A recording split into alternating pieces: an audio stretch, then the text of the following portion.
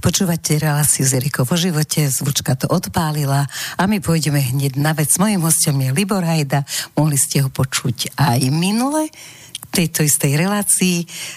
Opäť vám Martin povie, kam sa môžete dovolať alebo kde môžete mailovať, budeme sa tešiť na vaše otázky. Ahoj Erika, čau, ahojte všetci, ktorí budete teraz počúvať vysielanie zo štúdia Bratislava. Je nedeľa, večerný čas. 14.4. podľa numerológov veľmi obmedzený deň. Tak. Ale kto to bude chcieť zmeniť, môže nám zatelefonovať na číslo 0951 15 39 19 alebo napísať nám na mailovú adresu studio@slobodnyvysielac.sk. Tak sa tešíme. Ahoj. Áno, dúfam, že náš host sa teší. Ahoj, Libor.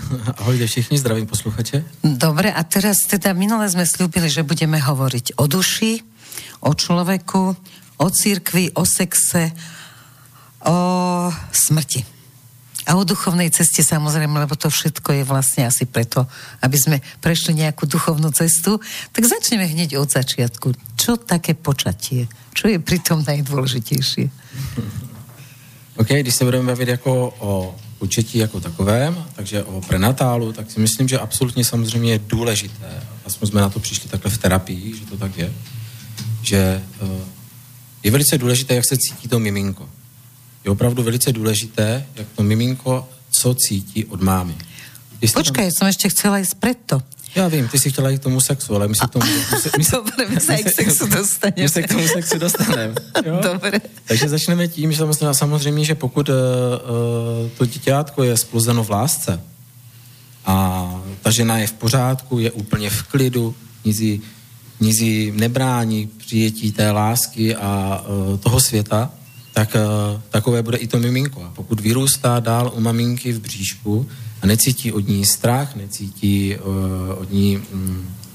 hlavně jestli od ní cítí lásku, to si myslím, že to je nejdůležitější, protože s klienty když procházíme prenatál, tak v hodně chvílích přicházíme na to, že jsou třeba nechtění. A pro ně je to samozřejmě obrovský šok. To dieťatko to cíti, že tá mamina si hovorí, že nechcem ťa? Všetko to cíti. Všetko cíti. Aj keď sa rozhoduje do toho 3. mesiaca, že nechať si, nenechať si a nakoniec si ho potom nechá. Až dieťátko cítí i mimo smyslově jako duše ještě několik hodin po porodu. Takže tím pádem, když to děťátko se narodí a já nevím, maminka si pomyslí, ježiš, to je škaredá holčička a podobně, tak to děťátko si to samozřejmě nese. Nám stačí, když ten doktor si něco pomyslí, když ten personál se baví. Vem si, že kolikrát při těch operacích ti lidi říkají, že vystoupili z těla, viděli svoji operaci a podobně. To děťátko to vnímá úplně stejným způsobem i ten porod. Jo? Těší se ven, někdy je v tom bříšku nepříjemně, začne mít strach a podobně. A teď ty strachy na sebe lepí. A my v té terapii hledáme, kde ty strachy v tom těle jsou a čeho se vlastně bálo. Jestli se bálo jenom toho, co bude venku dít a teď maminka obejme a strach se rozplynul, tak je to v pořádku. Ale řekněme, že maminka má existenční problémy, nemá partnera, řekněme, že to bylo početí, které nebylo zrovna ideální, nechci říct v násilné atmosféře, ale třeba na žurke. Přesně tak, přítel se opil a podobně, nebo někdo neznámý. A ta maminka si celých těch 9 měsíců tady tohle v sobě nese a přenáší to na to dítě, ten strach z toho, co bude. A to dítě dneska řeší, vlastně už je třeba teenager, řeší školu a podobně a řeší otázku, co bude. No a my zjišťujeme vlastně, proč to má. Ten prenatál je absolutně důležitý. Jo? Takže to miminko vnímá všechno, co vnímá ta matka. A samozřejmě je potom velice důležité, když se narodí, s čím vstupuje do toho života. Jestli vstupuje s tím, že a hurá, jsem tady a jdu něco dělat a jdeme, anebo právě toho strachu tam má tolik, že se uzavře a teď v tom strachu vyrůstá. Takže my kolikrát děláme tu věc, že musíme se podívat nejenom na ten strach toho děťátka jako takového, ale i na to, jestli si neodnesl z toho prenatálu ten strach od té matky.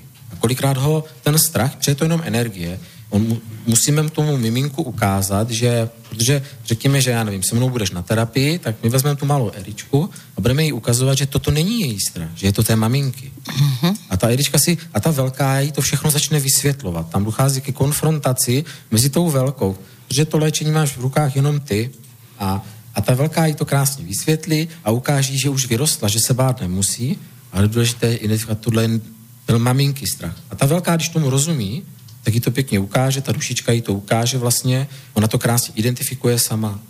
A tím se to rozplyne a ještě to nějakým způsobem pak vylečíme, to bych teďka nějak nerozumel. No dobre, teraz hovoríš o klientoch, o terapii, o všetkom a napadlo mi, že nie všetci museli počúvať aj minule, takže keby si sa tak predstavil, že čo robíš. Jasně. Já dělám regresní terapii, vycházím z holistické, ale už to mám vlastní metodu kompletní regresní terapie a léčení.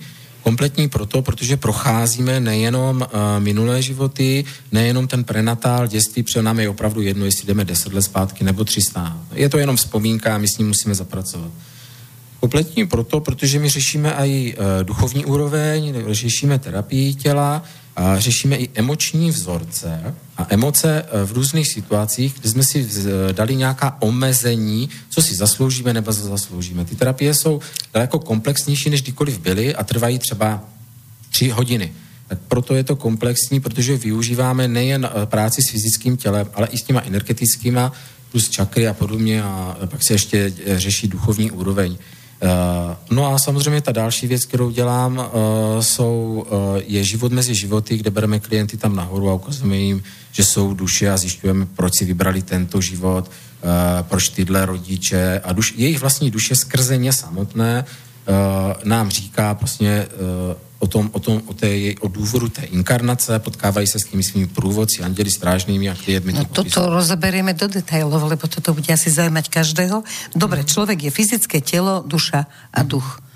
Ako to dať do harmonie a čo sa stane, keď to v harmonii nie je? No tak když nejsi v harmonii, že jo, tak si většinou nemocná máš psychické problémy. To je úplně jednoduché. Ty musíš pochopit, že když jsi v plánu svý duše, tak jsi šťastná. Je ti jedno, už o tom plánu ani nepřemýšlíš, co je dobré, co je špatné, jak moc dobré auto máš, kde bydlíš a podobně. Ne, protože ty jsi šťastná. Ale šťastná nikdy nebudeš, pokud nebudeš v plánu svý duše. Protože ty se narodila s nějakými předpoklady, s nějakou myšlenkou, co tady budeš vykonávat a jak se budeš chovat a pokud to neděláš, tak jsi nešťastná. Proto se tolik lidí snaží zažít pocit jednoty, aby ten pocit štěstí v sobě vyvolali. Takže když zjistíš ten svůj plán té duše, tak jsi vlastně v pohodě a můžeš krásně tady tímhle životem žít a jsi šťastná s tím, co máš a můžeš si nakonec i budovat další věci a podobně. Dobre, ako sa hore rozhodnem pre tento život? Podľa čoho si vyberiem? Čo chcem v tomto živote robiť, dokázať byť? Ako chcem vyzerať? OK. V té spirituální regrese života mezi životy, když vezmeme klienta, tak s ním jdeme na výběr současného života a on nám říká, jestli měl na výběr třeba z více životů, nebo tenhle život byl pro ní nejideálnější. Čiže ja tam hore, keď idem, tak tam si môžem vybrať niekedy z viacerých životov? No, niekdy. Jde o to, že třeba řekne, mohl jsem mít život v Kanadě, ale byl by moc jednoduchý z tohohle a z tohohle důvodu. Mohl jsem mít život, já nevím, teď já plácnu, na Islandu, ale mně se nechtělo už do zimy, protože minulý život jsem to... Tak jsem si teďka řekl, že budu v Čechách a z tohohle důvodu. A řekne přesně ty důvody, ty inkarnace, proč je tady. Co ti vytvoří ten život, je hlavně ta věc. Jsou to ty minulé životy, ty tvé zkušenosti, ty tvé karmické zkoušky, kterými si prošla a jak si je zvládla nebo nezvládla. Jaké další nové zkušenosti potřebuješ, aby si rostla dál právě do té jednoty, právě do toho, abys byla celá, abys mohla postoupit dál. Možná se i třeba časem přestala inkarnovat. Ale samozřejmě záleží i na těch ostatních, jak ti s tebou to zvládli v těch rolích. To je první věc. Takže tvé minulé životy ti vytvořily tenhle život. Pak je další věc, co mi vysvětlila jedna klientka, že když mi popisovala tu duchovní úroveň tam nahoře, tak mi řekla jednu věc, víš, no a já jí říkám, OK, a co ty děláš teď? V nějakém bodě prostě tam nahoře, říká, co budeš dělat teď? A ona říká, no teď si představ, že jako kdyby vytvořím si fyzické tělo a zkouším si různé emoce. OK, a co v těch emocích, jak to tam probíhá? Půjdu za svojí skupinou duší a hrajeme různé role. A říkám, no ale proč to děláš? Já tomu nerozumím, já myslel, že tohle děláš právě, že dole, tady na zemi, a že tohle se jenom domlouvá. A ona ne. Řekněme, že mám bojovat, učit se nějaké emoci a když tu emoci já tady vyzkouším, tady nahoře a moc mi to nejde, neumím s ní ještě tolik pracovat, tak vlastně se rozhodnu, že i toto použiju pro tu inkarnaci. Takže záleží, co mi jde i nahoře. Čiže môžeme aj hore prežívať emócie, alebo zväčša popisujú autori, že hore nie sú emócie. Jsou emoce. Sú tam emoce, máš určité duše radši než ostatní, tam zažíváš jednotu, ale třeba ti může být někdo blížší. Proto jsou takzvané spřízněné duše. Kdyby jsme neměli emoce, nejsou spřízněné duše. Okay? Samozřejmě záleží i na duchovní úrovni té duše, na jaké úrovni je. To ano, ale i ta duše má charakter, protože ten charakter ji vytvořili právě ty minulé životy. Proto je ta rozdílnost, proto jsme v různých rolích, proto každá ta duše se hodí i do různé role. Jo? Takže ona mi řekla, takže můj život teď současný život mi vytvořila vlastně mé minulé životy a to, co teďka zvládám, nahoře. Tohle se spojí jako dokonalý puzzle, já si domluvím ty role s těmi ostatními, průvodci nám to požehnají a my vlastně v tom souladu i s těmi osudy těch ostatních pro ten dobrý jejich vývoj jdeme se s tímto inkarnovat. Čili to není jenom o minulých životech, ale je to jenom i o tom zvládnutí té činnosti, kterou vykonáváme tam nahoře. Že to musí být v dokonalé symbióze. Tady, dole, ale i tam nahoře. Takže to máme zhruba další dva aspekty, které nám vytvářejí vlastně ten život tady a teď. Ja takto chce pesničku, aby ste si to v tej hlave uložili, lebo ešte sme len na začiatku. Myslím si, že pokračovanie bude rovnako zložité.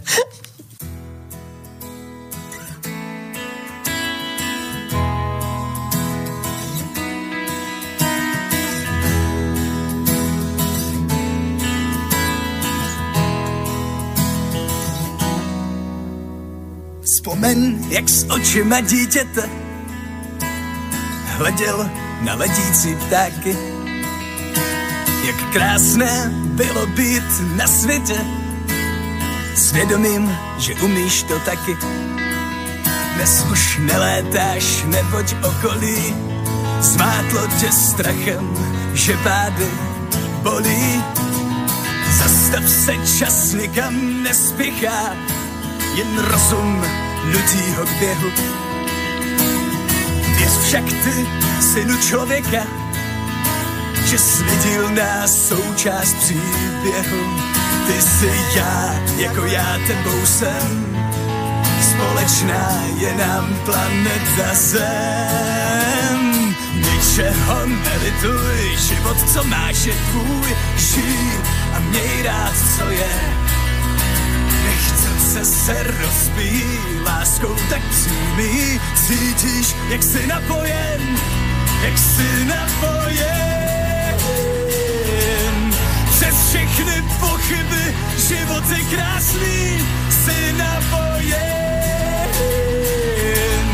a svět je tvá, továrna na sny.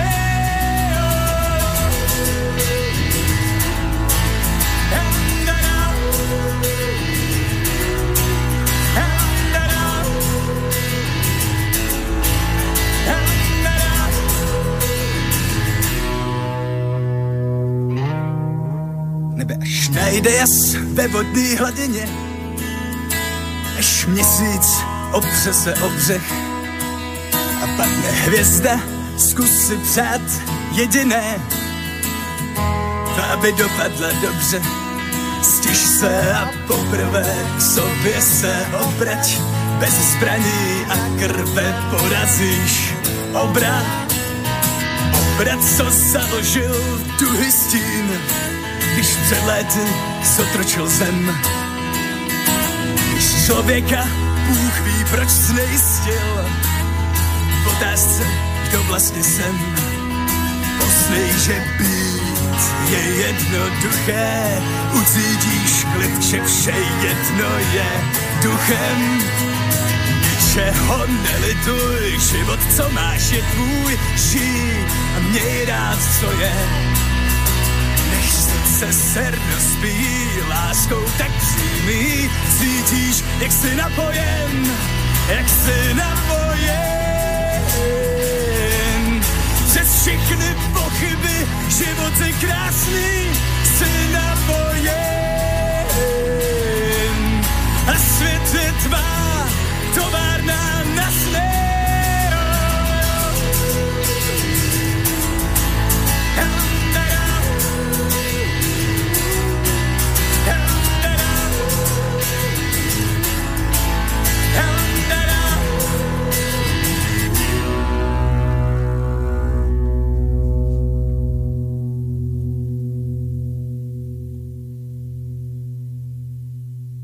Pokračujeme v našom bádaní duše a našej cesty a nášho plánu duše. No a ty si hovoril o sprievodcoch, že keď tam to hore teda všetko robíme, ako si vravel, takže tí sprievodcovia tam majú tiež nejakú rozhodujúcu úlohu.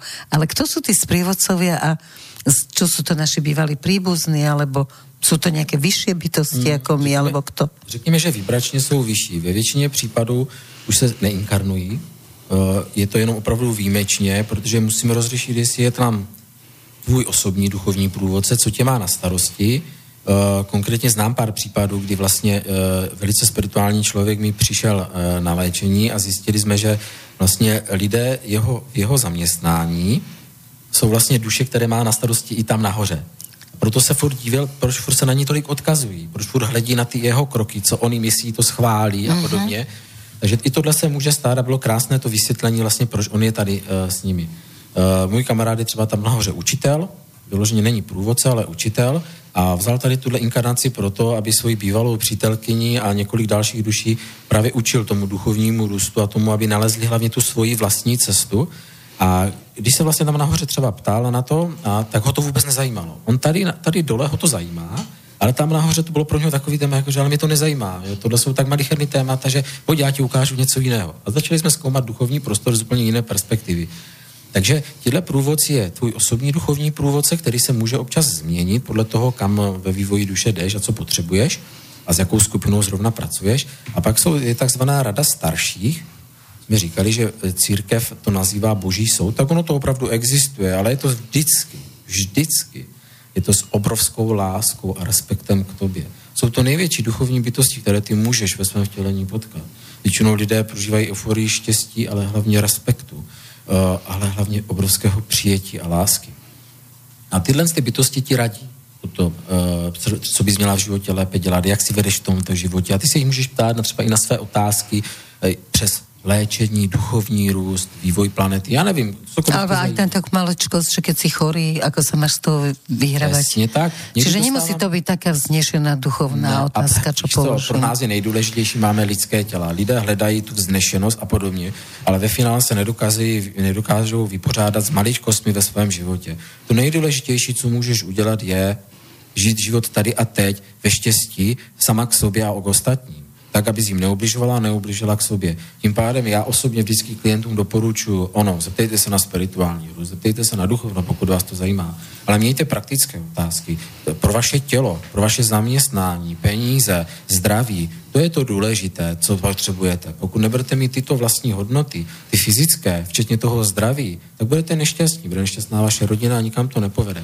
Pokud hledáte jenom to pozlátko, jenom to už ta terapie, ten život mezi životy, je třešnička na dortu, kterou absolvujete, tak vám změní život.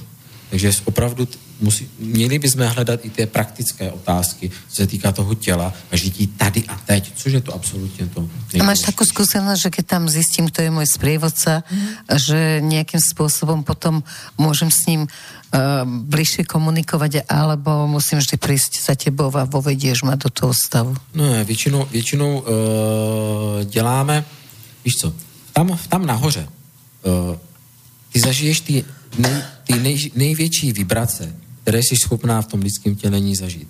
To si vždycky potom připomeneš.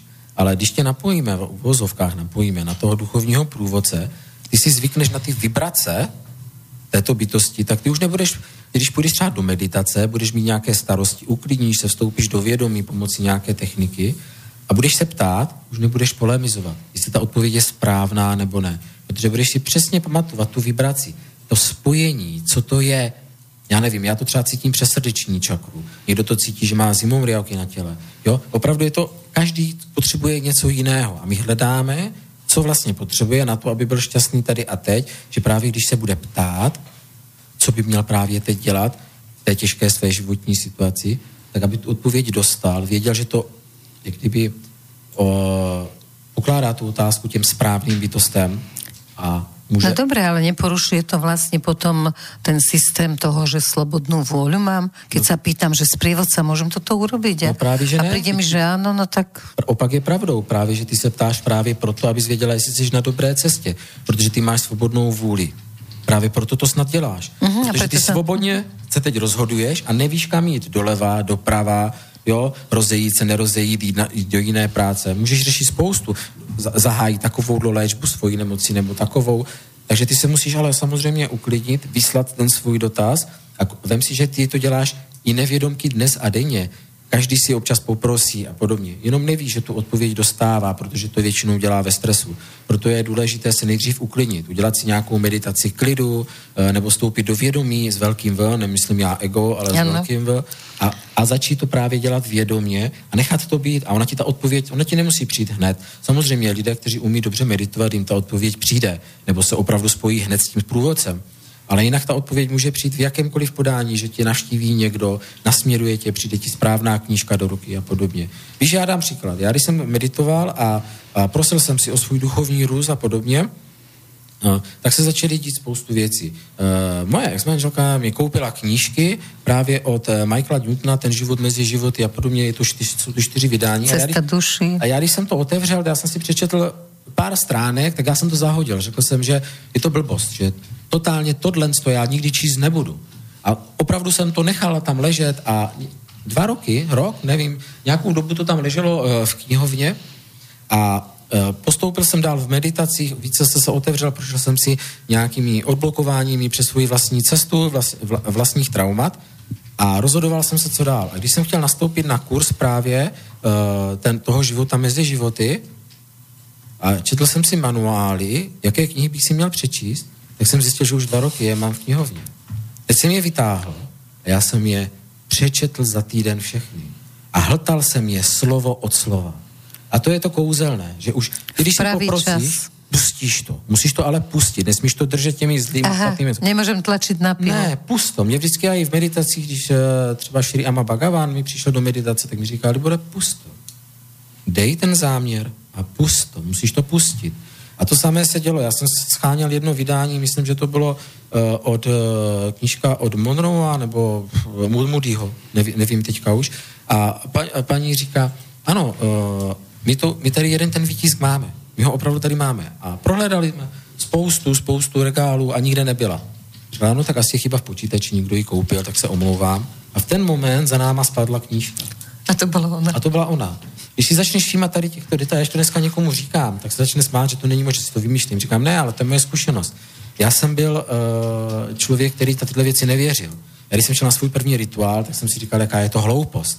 Ale mé vlastní zkušenosti s tímto tohle se mnou udělali. Že jsem tohle začal věřit a začal jsem poslouchat ty své průvodce. Začal jsem, ať už mi dají to znamení v jakékoliv podobě.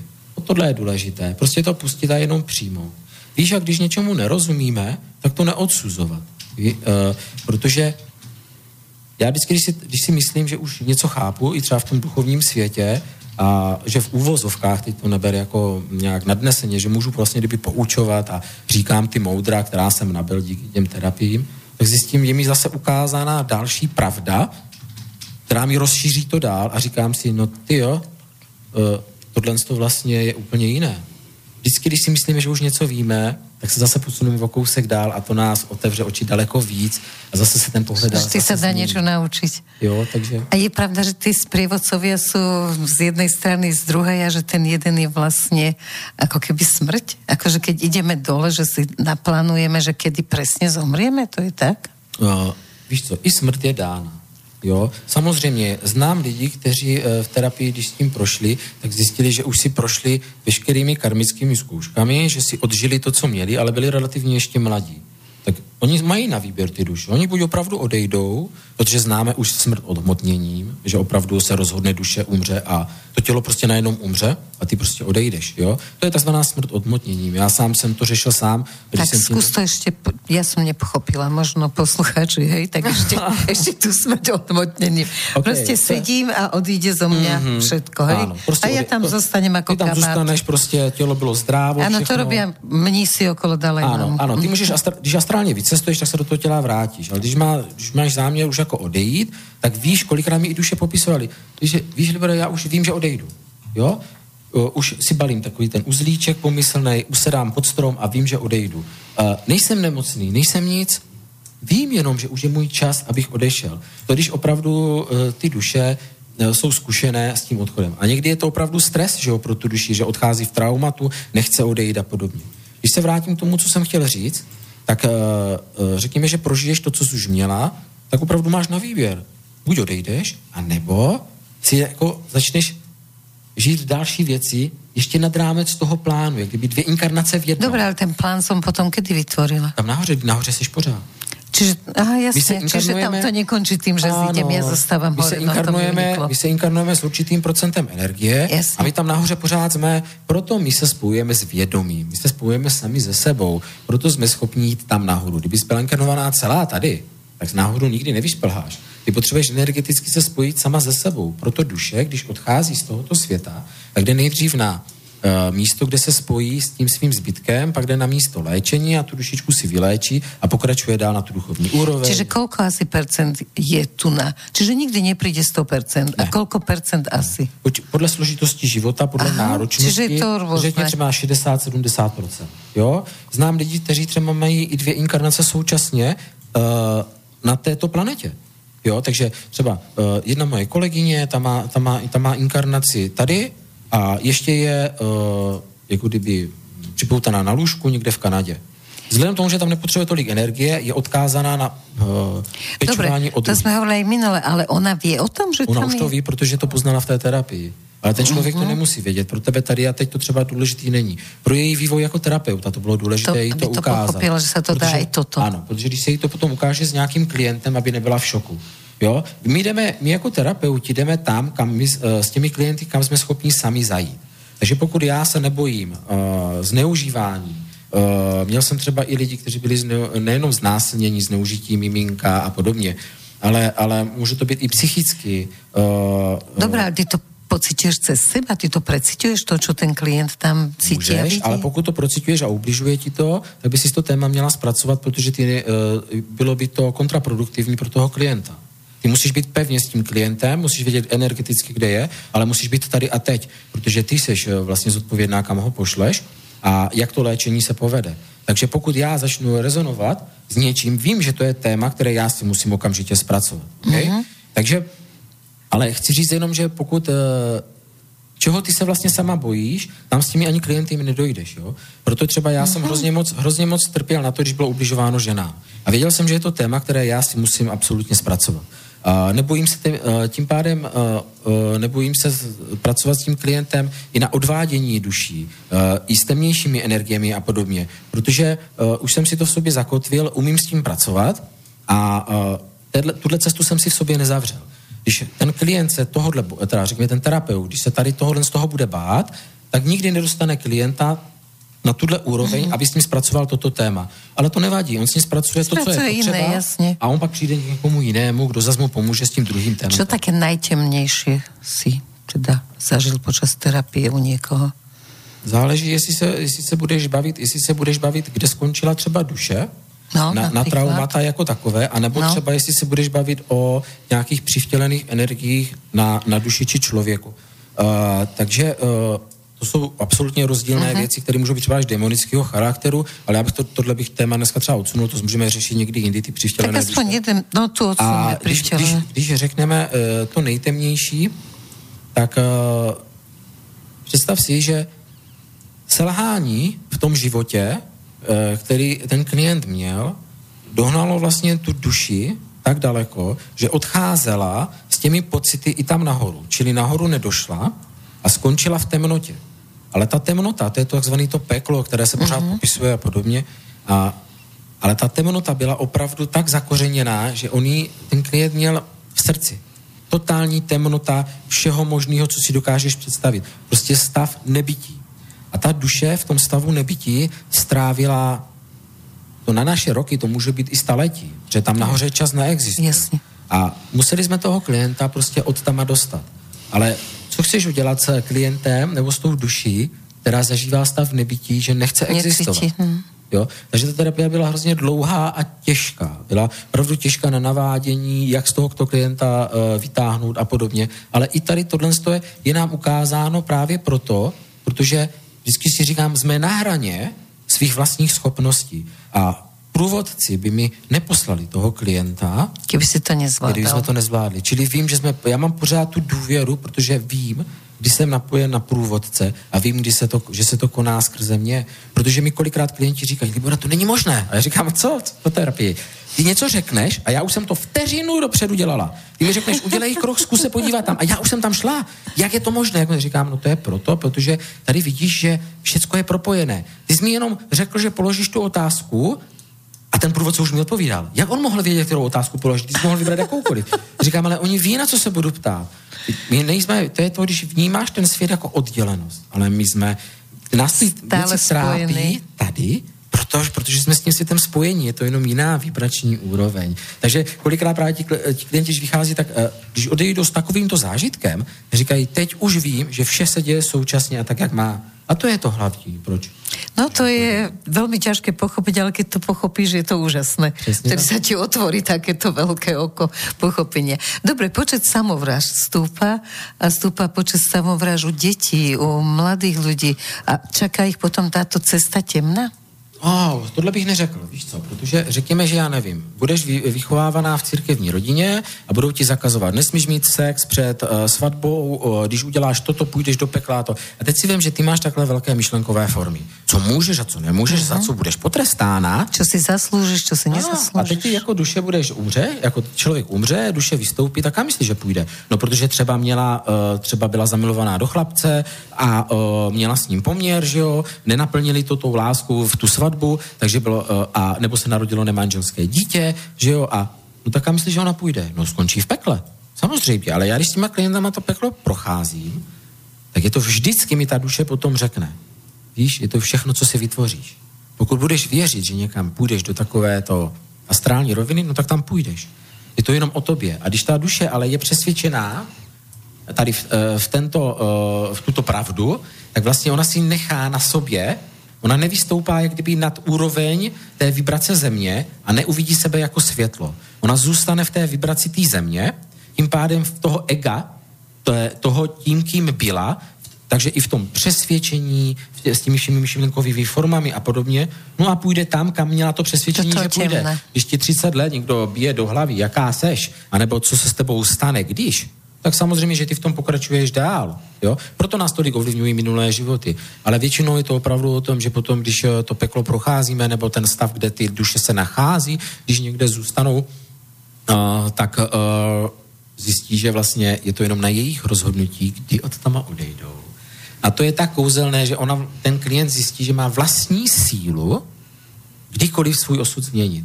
Jenom vlastním myšlením. Protože ta duše takhle přemýšlí. Že? No ale potom, čo ten plán? Keď hovoríš, že môžeš to zmeniť. Čiže to je súčasť plánu, hej? Súčasť plánu je, že ja pochopím. Že my máme nějaký strom, po kterým jdeme, ten hlavní kmen, jo? Ale ten zbytek si opravdu můžeme plánovat. A pokud my opravdu ty zkoušky zvládneme, to, co jsme si naplánovali brzo, tak proč bychom si potom nemohli plánovat absolutně cokoliv?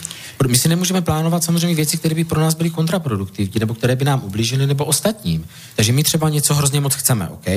My to tam vysíláme, my na tom meditujeme a my potom říkáme, ono to nefunguje, protože já jsem chtěla, abych do půl roku se stalo tohle. Wow, super. Ty to chceš do půl roku, ale co když ti kolem tebe nejsou připravení? Co když ten tvůj partner ještě nedošel tam? Takže třeba ve finále potřebuješ jiného partnera, abys docílila toho, abys měla 2 děti, auto a chatu a já nevím co. Musíš pochopit, že všechno má svůj čas. A opravdu potom, když se nad tím zamyslíš, já to opravdu beru nad sebou. Já jsem nedávno, no je to třeba rok, začal meditovat nad věcmi, že bych chtěl dělat nejenom tu terapeutickou činnost, ale víc meditovat s více lidma, dělat ty rituály a podobně. A najednou se z toho teďka vytvořilo opravdu něco báječného, protože najednou je přednáška pro 50 lidí a já opravdu stojím v tom sále a vyprodám ho. Najednou já stojím a přihlašují si mě lidi právě na víkendové akce, a ptají se mě, jestli ještě mám ještě na tohle termíny, protože ví, že je to, jak kdyby se mnou trávili třeba čas 4 terapiemi. A to je přesně to, co jsem si prosil. Ale tak to víš, že jsem to taky chtěl hned. Yes. Jo, hned. Budu to mít teď. No, ale pusto. Ono to přijde, až budeš připravený. Až jsem si tím prošel sám, až jsem se uklidnil, až jsem byl připravený vést více lidí, zvládnout jejich energii, hlavně musím vědět, o čem mluvím, nesmím to mít načtené, nemůžu si jenom myslet, jak to je, musím to mít prožité, jak říká Osho. Vždycky, když někam přišel a viděl někoho kázat, tak řekl, ten muž lže. Ten lže protože to nemá prožité.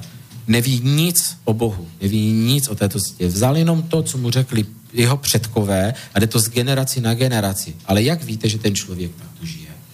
Jde o to, abyste si vždycky vybírali terapeuta podle toho, jak podle jeho schopnosti, ale podle toho, jak moc se on posunul dál za ten svůj život. Víš, ona někdy existuje obrovská arogance mezi lidmi. Já byl jeden z nich, bohužel. A posuzoval jsem hodně lidí podle toho. Dám ti příklad, jo? Půjdeš za terapeutkou, že potřebuješ zhubnout. Hodně žen to řeší, váhu a podobně. A já znám terapeutku, která sama má problémy s váhou, ale je to úžasný člověk. A je to vynikající terapeut. Opravdu vynikající. A já jsem si říkal, jak k ní můžou jít ženský na hubnutí, když ona vypadá takto. A během půl roku, když jsem prostě, jenom jsem tuto myšlenku vyslal, se začaly u mě dít velký procesy. A pak jsem přišel na to, že je to největší arogance, co jsem mohl říct, protože zaprvé já nevím, co má ona v plánu. Jestli ona nemá právě s tou váhou bojovat, právě proto, aby ju to nesvedlo někam jinam, a za druhé, co já vím, jestli třeba předtím neměla o 30 kilo víc a už 30 kilo nezhodila, teď ona právě může být úžasná v tom, že sama tím trpí, právě proto ví, co dělat vnitřně a ví, jak ty ženy vést, protože ví, čím ty ženy procházejí. Čili bylo to absolutně arrogantní něco si takového myslet.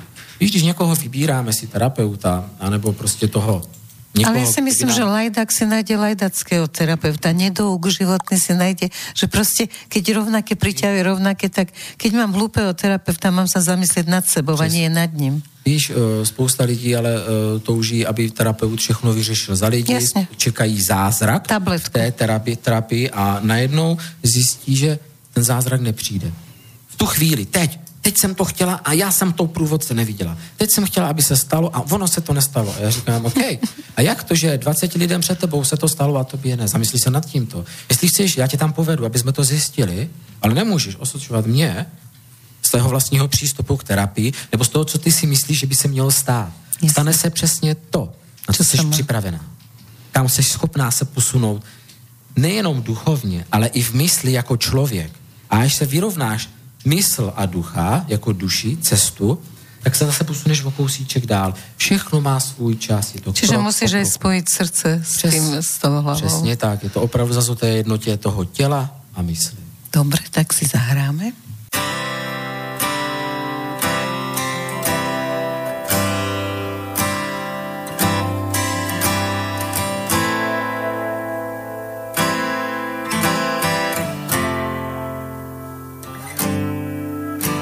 Tou cestou, tím směrem, prý bych se dávno měl dát.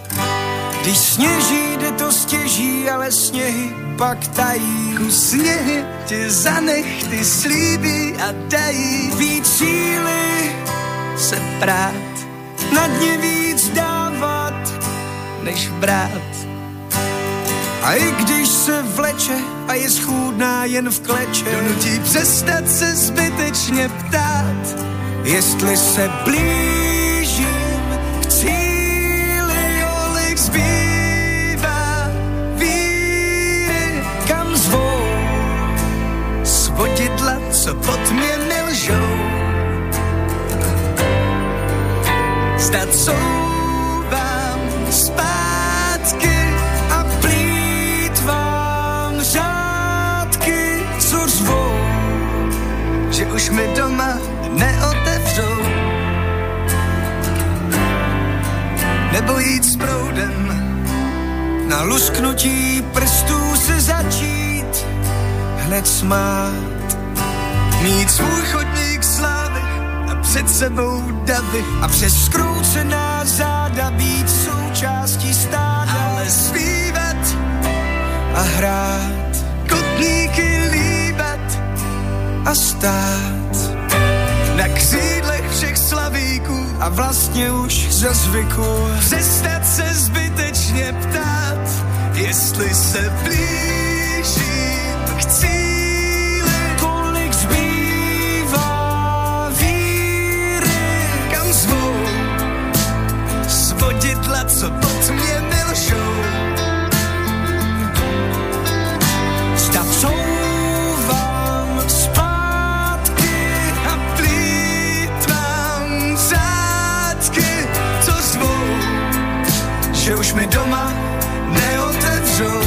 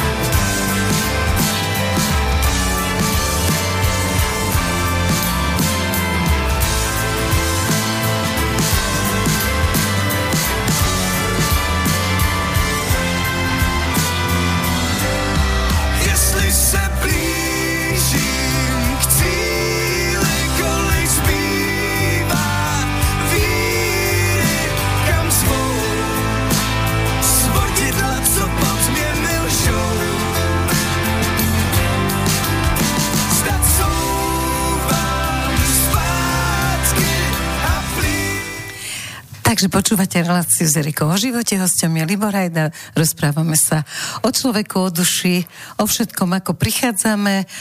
Ak sa chcete zapojiť, naše čísla sme vám povedali, alebo vám ich môže ešte zopakovať Martin. Áno, veľmi rád, takže volajte nám na číslo 0951 153919 alebo píšte nám na známu mailovú adresu studio@slobodnyvysielac.sk alebo na stránke Slobodného vysielača naľavo je zelená obálka, na to keď kliknete, tak prídete, pošlete nám priamo mail do štúdia. Dobre, takže toto máme za sebou.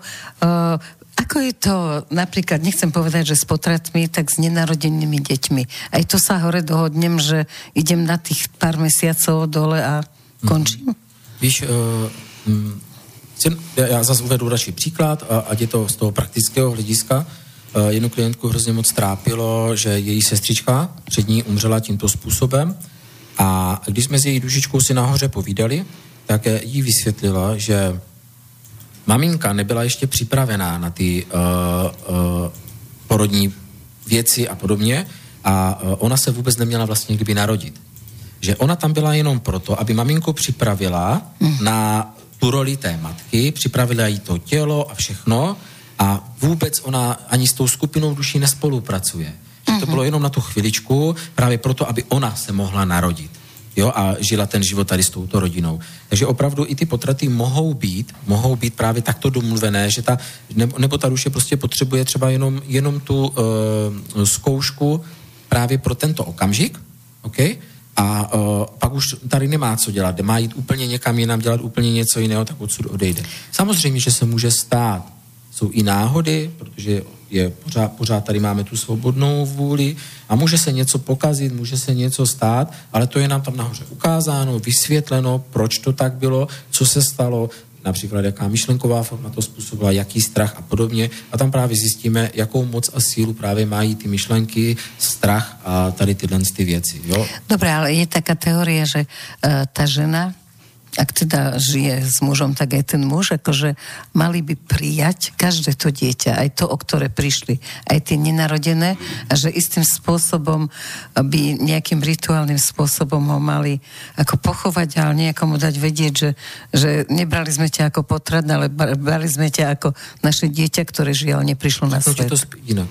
Pokud to potřebuješ jako člověk, tak to udělej. Přijetí je život. Pokud budeš potřebovat něco takového udělat, výborně. Udělej to. Vymyslíme to, uděláme to. Ale pokud to dítě přijmeš jako takové, kamarádovi zemřelo takto dítě.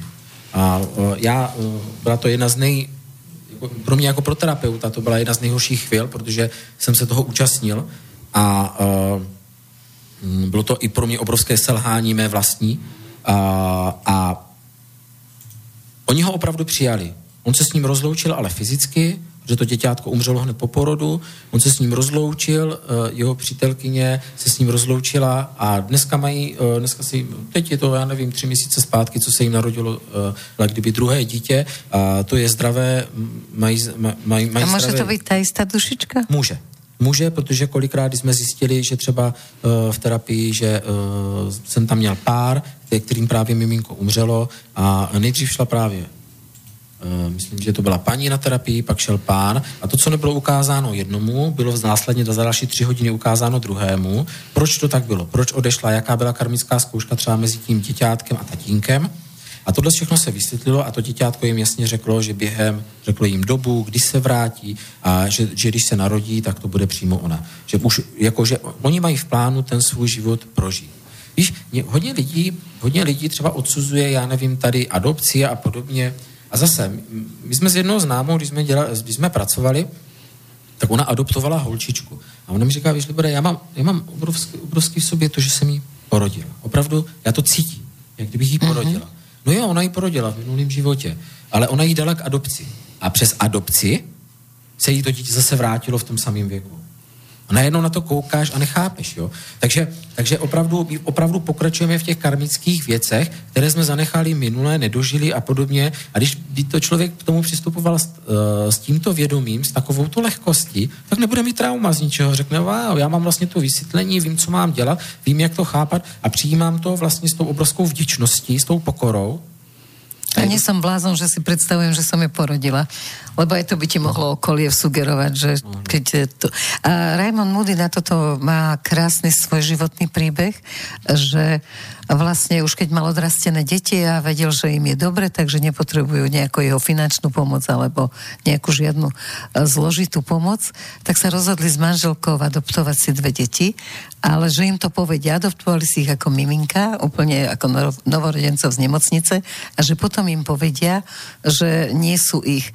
A ten chlapček mal vtedy asi 7 rokov a povedal, že tati, ale ja to viem, že ja som videl z hora, mi ukázali, keď ste vy s mamou ležali tam za skalou na jednom výlete a oddychovali, bavili ste sa o adopcii a oni mi povedali, že pozri sa, to budú tvoji rodičia. A ja som k vám nechcel ísť, ale musel som. Takže ako to je? Přesně takhle si vybíráme my ty rodiče. My právě, když si vybíráme ten život tam nahoře, tak se domluváme s těmi ostatními dušemi a vidíme i ty třeba, kdo nám bude hrát rodiče. Jo? A my tam pochopíme, proč máme zrovna tyto rodiče, co nám mají dát, co nás mají naučit, jaké jsou naše karmické vlastní zkoušky, co my se učíme od nich a co oni od nás.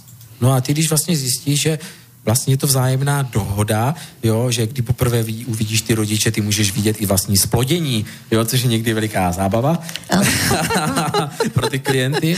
No a samozřejmě pak já velice rád klienty beru do okamžiku napojování té dušičky na plod. No to som sa chcela pýtať, či to je vždy rovnaké v rovnakom mesiaci, alebo ne, ako? je to absolutně různé, je to duše od duší, je to v jakém rozpoložení je maminka, podle toho někdo tam jde na poslední chvíli, někdo už třeba většinou v tom 3. měsíci, 4. měsíci a už tam zůstává, někdo zase to tělíčko třeba opouští a hodně lítá jak kdyby nahoru a ještě si vykonává svoji činnost i s tou částí té duše. Je to opravdu dušička od dušičky. Nejsme stroje, je to opravdu tak, jak to cítí ta dušička, že to má udělat, tak to přesně proběhne. Lebo v literatúre sa píše, že duša prichádza v 3. mesiaci a ja som si načítala taký životopis Kennedyho, ktorý keď bol zavraždený, tak on v priebehu 24 hodín vošiel do tela jednej pani v Nemecku, on tam momentálne robí zubára, ale podľa toho zistili, že je to Kennedy, že skúmalo celý život jeden indický vedec, pretože on, odkedy začal rozprávať, tak odtedy hovoril celé právo americké, opísal bez aby niekde bol Bielý dom, proste povedal, že jeho manželka bola Jacqueline Kennedyová. Víš, já bych byl tady při tomhle velice opatrný, protože on to samozřejmě může být on, já netvrdím, že ne, ale jde nám o to, že pokud nějaká duše, jak ty říkáš, jestli tomu dobře rozumím, vešla do těla nějakého člověka? No matky, ktorá rodila, teda ktorá išla o mesiac rodiť. Jo, takhle, že on se jako narodil znova. On sa narodil znova, sa narodil tam. A on si pamatuje ten svůj minulý život. A on ako 3-ročným začal v Nemecku rozprávať všetko o Amerike a tá rodina nevedela nič o Amerike, ani ju neznášala. Možná to je. Tak na to došiel jeden Inda, on ho skúmal, asi 20 rokov tam žil a skúmal ho, že... Co, kolik je příběhů o tom, že děti si pamatují své minulé životy, začnou vyprávět. Já mám kamaráda, který se takhle budil a začal křičet s otevřenými, otevřel oči a začal říkat, maminko, vidíš ty žraloky kolem mě, prosím prosím tě. A ona na něho, ale tady nikdo není, co děláš? A my chtěli ho poslat psychologovi a podobně. Ale my jsme zjistili potom spolu, že to jsou minulý životy. On už dopředu si povídal s vlastní dcerou. Je to kouzelný člověk, prostě, který od malička astrálně cestuje. Uvědomuje si, takže on, když se probudil, tak on byl prostě zpátky jenom v minulém životě a on si uvědomoval spoustu věcí už z duchovního světa. Jo? Pracoval jsem s indigovou holčičkou. Jo? A teď si vem jenom ten takový detail, že její maminka je doktorka, je to primářka. A takže nevěděla, co dělat, že? Protože má úplně zázračnou doma holčičku, která jí vykládá věci, které jí jsou úplně jako bláznosti a jí třeba kamarádka za něho přišla, ty můžu se tvojí dcery na něco zeptat? A ona jí říká, jo, můžeš. Ona ji zavolala a ona nepoložila tu otázku, ona se jenom otočila a říká, už se na něho vykašli. A holčička se otočila a odešla. A ona říká, jsem si chtěla zeptat, no na toho svýho. A to je přesně ono. Ona jí vykládá, jak jí sledují mimozemšťaní, ona jí vykládá spoustu takových věcí, takže my jsme spolupracovali na tom, aby jsme holčičku jenom trochu uzemnili, aby jsme se podívali na to, jak je tam chráněná, ale většinou tady tyto děti, co vyzařují tady tuto energii a vlastně jenom tím, že jsou, už mění ten svět kolem sebe, tak oni jsou tak hlídaní těmi průvodci, že oni tu cestu mají opravdu nalajnovanou, jdou si tím svým osudem a oni o něm nepolemizují. A oni jsou tak nad věcí, že tyhle ty děti, já jsem tam nebyl proto, abych pracoval s tou holčičkou, ale spíš s tou maminkou. To se často stává. To je asi nejčastější, když většinou, když ty rodiče přijdou, že dítě má problém, tak já si zasmím a řeknu, no tak a co vy a manžel? A ty fobie vlastně můžu pocházet tiež z minulého života, čo máme, já nevím, já se bojím výšok neuvěřitelným způsobem. Jasně, to je jeden ze základních prostě. Pak ti stačí stejná emoce, která se aktivuje v těle, tady z nějakého 5 zážitků, který by si normálně zpracovala a teď momentálně to prostě nejde, protože se tam násobí právě ty emoce z toho minulého života. Čiže je to lepšie riešiť spôsobom tejto terapie, ako chodiť k psychiatrovi a rozprávať si. A po 5 rokoch zistíš, že si sa vyrozprával, ale na ten rebrík nevylezieš. Třeba ti to pomůže, když ti to pomůže rozprávat. Víš co, já nemůžu nikomu říkat, co je pro něho dobré, ale je dobré se prostě z vlastní zkušenosti vím, že je dobré se na to podívat z různých úhlů pohledu a otevřít se trošičku víc i věcem, kterým nerozumím a na vlastní tělo si je vyzkoušet. To je jediné, co můžeme zkusit a udělat. Takže všetkým tým, ktorí hovorili, ako si ich minule iritoval, keď si povedal niečo, že existujú mimozemšťania, tak púšťame pesničku a teraz chvíľočku bude téma, pri ktorej si môžete zapchať uši. Pôjdeme do mimozemšťanov.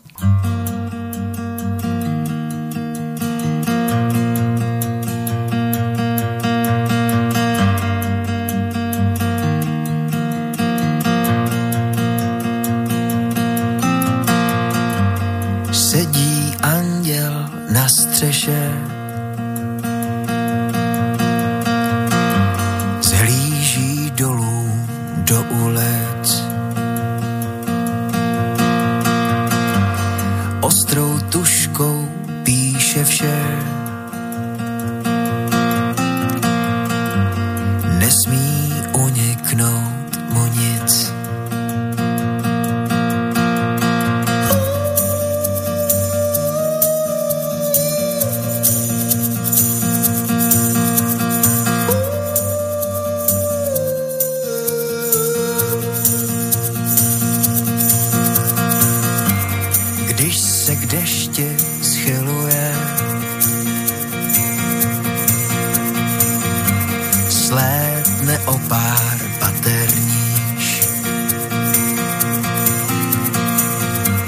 S náma v obýváku je, se však nikdy nedozvíš. Kdybych já ho viděl, měl bych jednu malou otázku, jaký je můj úděl. Vzal bych ho na krátkou procházku, kdybych já ho viděl. Měl bych jednu malou otázku, jaký je můj úděl. A proč život visí na vlásku? Nebe pláče, oka pesa splný jsou. znamená prý, že už musí jít. Loučí se na mrakodrapech, má ranvej svou. Snad mě jednou bude u sebe chtít.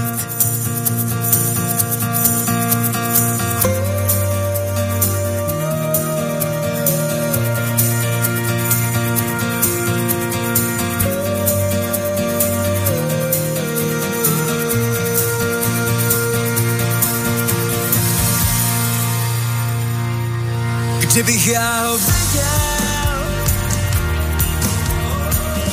měl bych jednu malou otázku, jaký je můj úděl.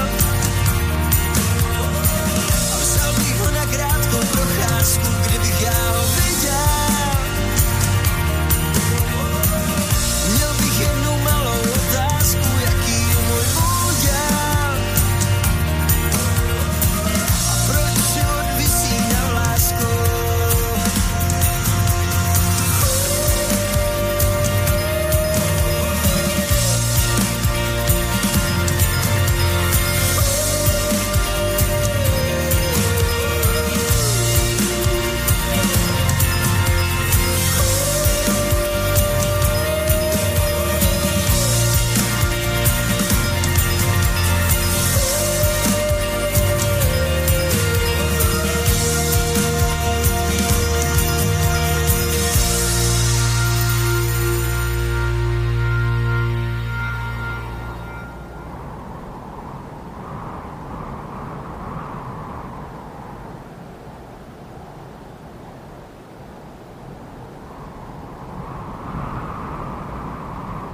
No takže ideme na mimozemšťanov. Na chvíľu ma odstriehli, tak som včas nepristúpila k mikrofónu.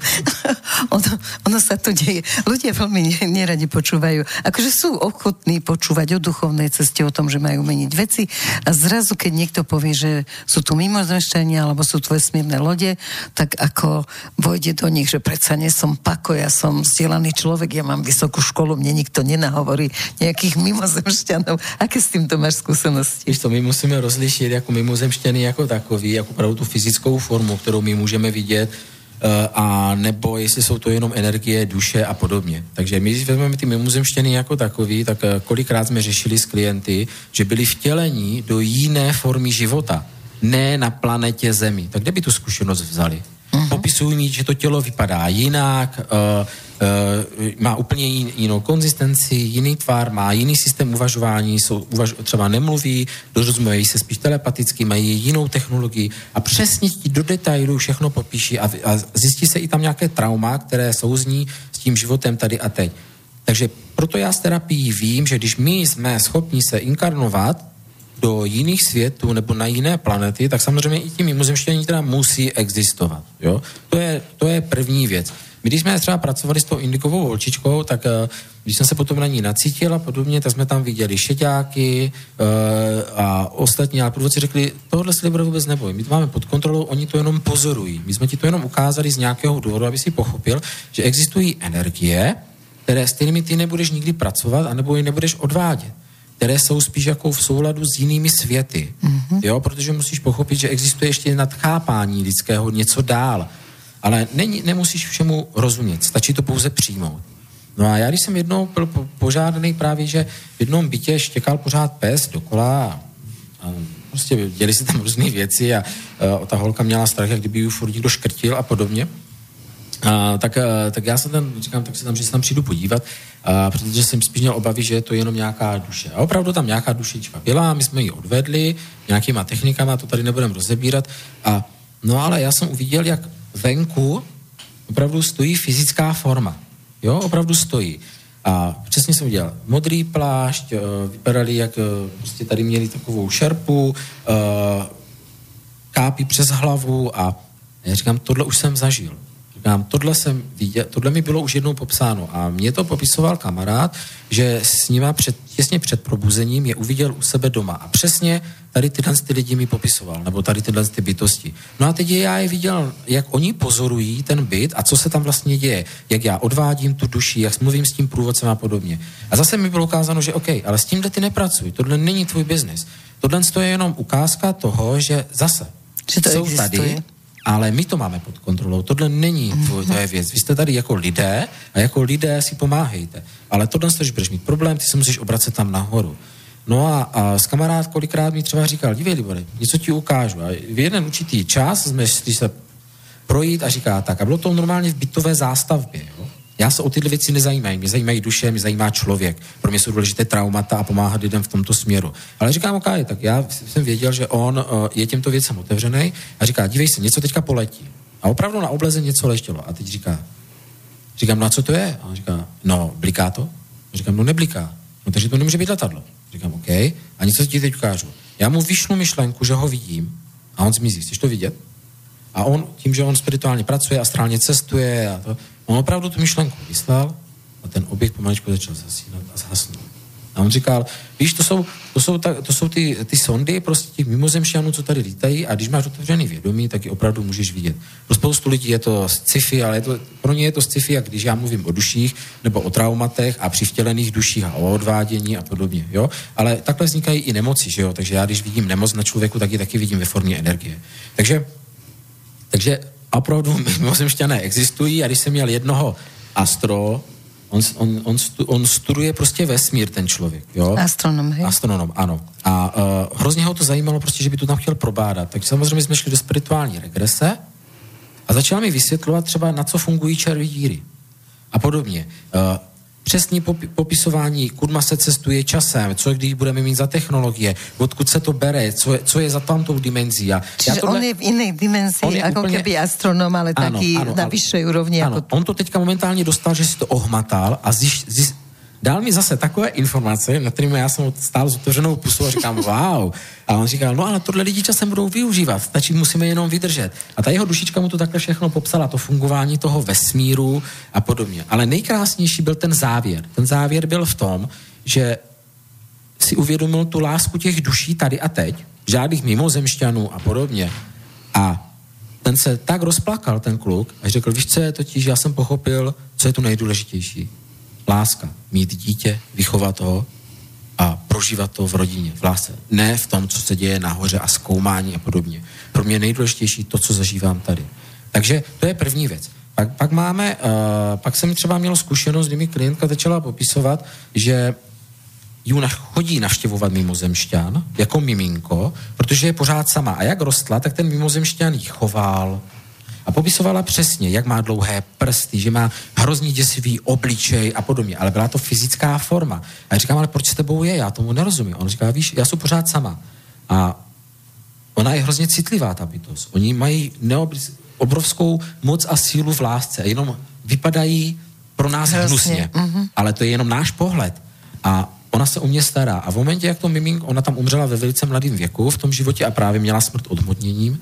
A když odcházela, tak právě tady tento mimozemšťan doprovázel a my na úrovni duší jsme se s ním potkali, vyměňovali si energii, povraceli si tam, děkovali si a mi bylo zase ukázáno, vysvětleno, že opravdu i oni se učí z toho světa tady, jak fungují ty emoce a podobně, protože třeba nemusí mít zrovna tu zkušenost v lidském těle. Dolores Cannon, když dělala svůj vlastní výzkum přes regresní terapii, tak tím, že se ona, víš co, přitahujeme si klienty takový, na co se zaměřujeme. Já se zaměřuju na traumata, tak mám čím dál tím těžší klienty s traumaty. Ale... Jo, to už k tebe nejdem. Všechno zpracujeme, neboj. Ale ona třeba jí zajímaly tady ty mimozemšťaní, tak třeba zjistila, že i třeba někteří mimozemšťaní se inkarnují tady na zemi do lidského těla. Vyloženě používají to lidské tělo, ale pro mě už je to duše. Pro mě samozřejmě je mimozemská, jakože nebyla stvořená jako kdyby pro zemi, ale už je v těle, ale aby oni měli nějaké zkušenosti, protože je to třeba pro ně první inkarnace tady na zemi, tak načerpali ty zkušenosti z kolektivního vědomí a tím pádem jim může rezonovat nějaký trauma, který v tom těle zažívají, ale nemusí být jejich. Ale mě pro terapeuta, jako pro mě, jako pro terapeuta je to jedno. Já zpracuju to trauma, kterou tu dušičku nebo tu energii, co v tom těle je, trápí. Takže ta se třeba zabývala tomhle a jestli někdo chce, tak ať si přeloží knížky od Dolores Cannon, no já totiž nevím, jestli vyšly v češtině, tuším, že ne. A ta se přímo tady tímto tématem mimozemských civilizací zabývala, které jsou inkarnovány tady i, a nebo ty zemi pozorují. No a pak jsou to tady ty složitý věci, co se ti můžou dít doma, jako že ti padají knížky, nás se ti světlo a podobně. spoustě lidem se to děje a práská někdo dveřmi a podobně a mají pocit, že jsou to... Si sa idú zblázniť. Že jsou to mimozemštění, jakože... No, a čo upřímně, většinou to můžou být jenom zbloudilé duše, které ještě nenašly cestu domů, ale z nějakého důvodu tady bloudí. Bloudíme tady z nějakých traumat, já můžu říct zase vlastní zkušenost, když jsem byl zabit v nějakým minulým životě za dob nějakého panovníka a moji přítelkyni upálili tam s mým tátou a když ten statek tam zhořel, tak já prostě na tom místě zůstal a když jsem identifikoval, že tam bloudím asi zhruba 100 let. Takže vlastně jsem tam, dá se říct, pro někoho strašil, ale já jsem byl uvězněn vlastně v tom traumatu té země, že jsem tam tak chtěl moc zůstat, že jsem nedokázal odejít, jo. A to samé se může dít právě v těch místnostech, to samé se právě může dít, když se na někoho ty duše přilepí a podobně. A proto moc často v terapiích nějaké duše odvádíme, jo, a dáváme je prostě pryč a dáváme jim svobodu. A zväčša sú ochotné ísť, nie sú tvrdohlaví. Nikdy nechcou jít, že jo, protože oni samozřejmě nechcou jít, nechcou procházet třeba smrtí, nechcou znova, bojí se odejít z nějakého důvodu. Takže my musíme rozklíčovat, co jsou zač, někdy jak umřeli, prostě jakýmkoliv nástrojem pomoci, najít sobě to světlo a aby zjistit, co potřebují, aby mohli odejít. Jo? Je to někdy taková terapie, jak kdyby třetímu klientovi zároveň, jo. Někdy je to, když ta duše je hodně zraněná, tak má třeba i na sobě podobu. Představ, že ten člověk třeba tam vybuchl granát, nebo byl upálen a podobně. Tak teď si vem, že ten klient ho vnímá tímto způsobem. Takže ho vidí opravdu jako netvora. Takže opravdu to potom někdy vypadá jak velký exorcismus a je to opravdu plné emocí a ten klient se opravdu bojí takovéhle duše, ale ona je to jenom dušička, která se bojí taky. A ty, když jako terapeut máš tu citlivost a už víš, s čím pracuješ, tak a dokážeš se na to nacítit, tak to rozklíčuješ a zjistíš, že opravdu je to jenom duše, která se bojí a potřebuje pomoc. Jo? Dobrá, tá dušička, keď tam zostáva, dajme, ako ty si zostal na tom statku, tak ona v nejakej dimenzii žije nejaký život a na tom statku len proste straší. Jenom existuje. Len existuje a proste kto je citlivý, ju vidí. Tak a většinou potom potřebuje kontakt, potřebuje tu energii, potřebuje to cítit, chce zase to tělo a proto se na někoho třeba přilepí.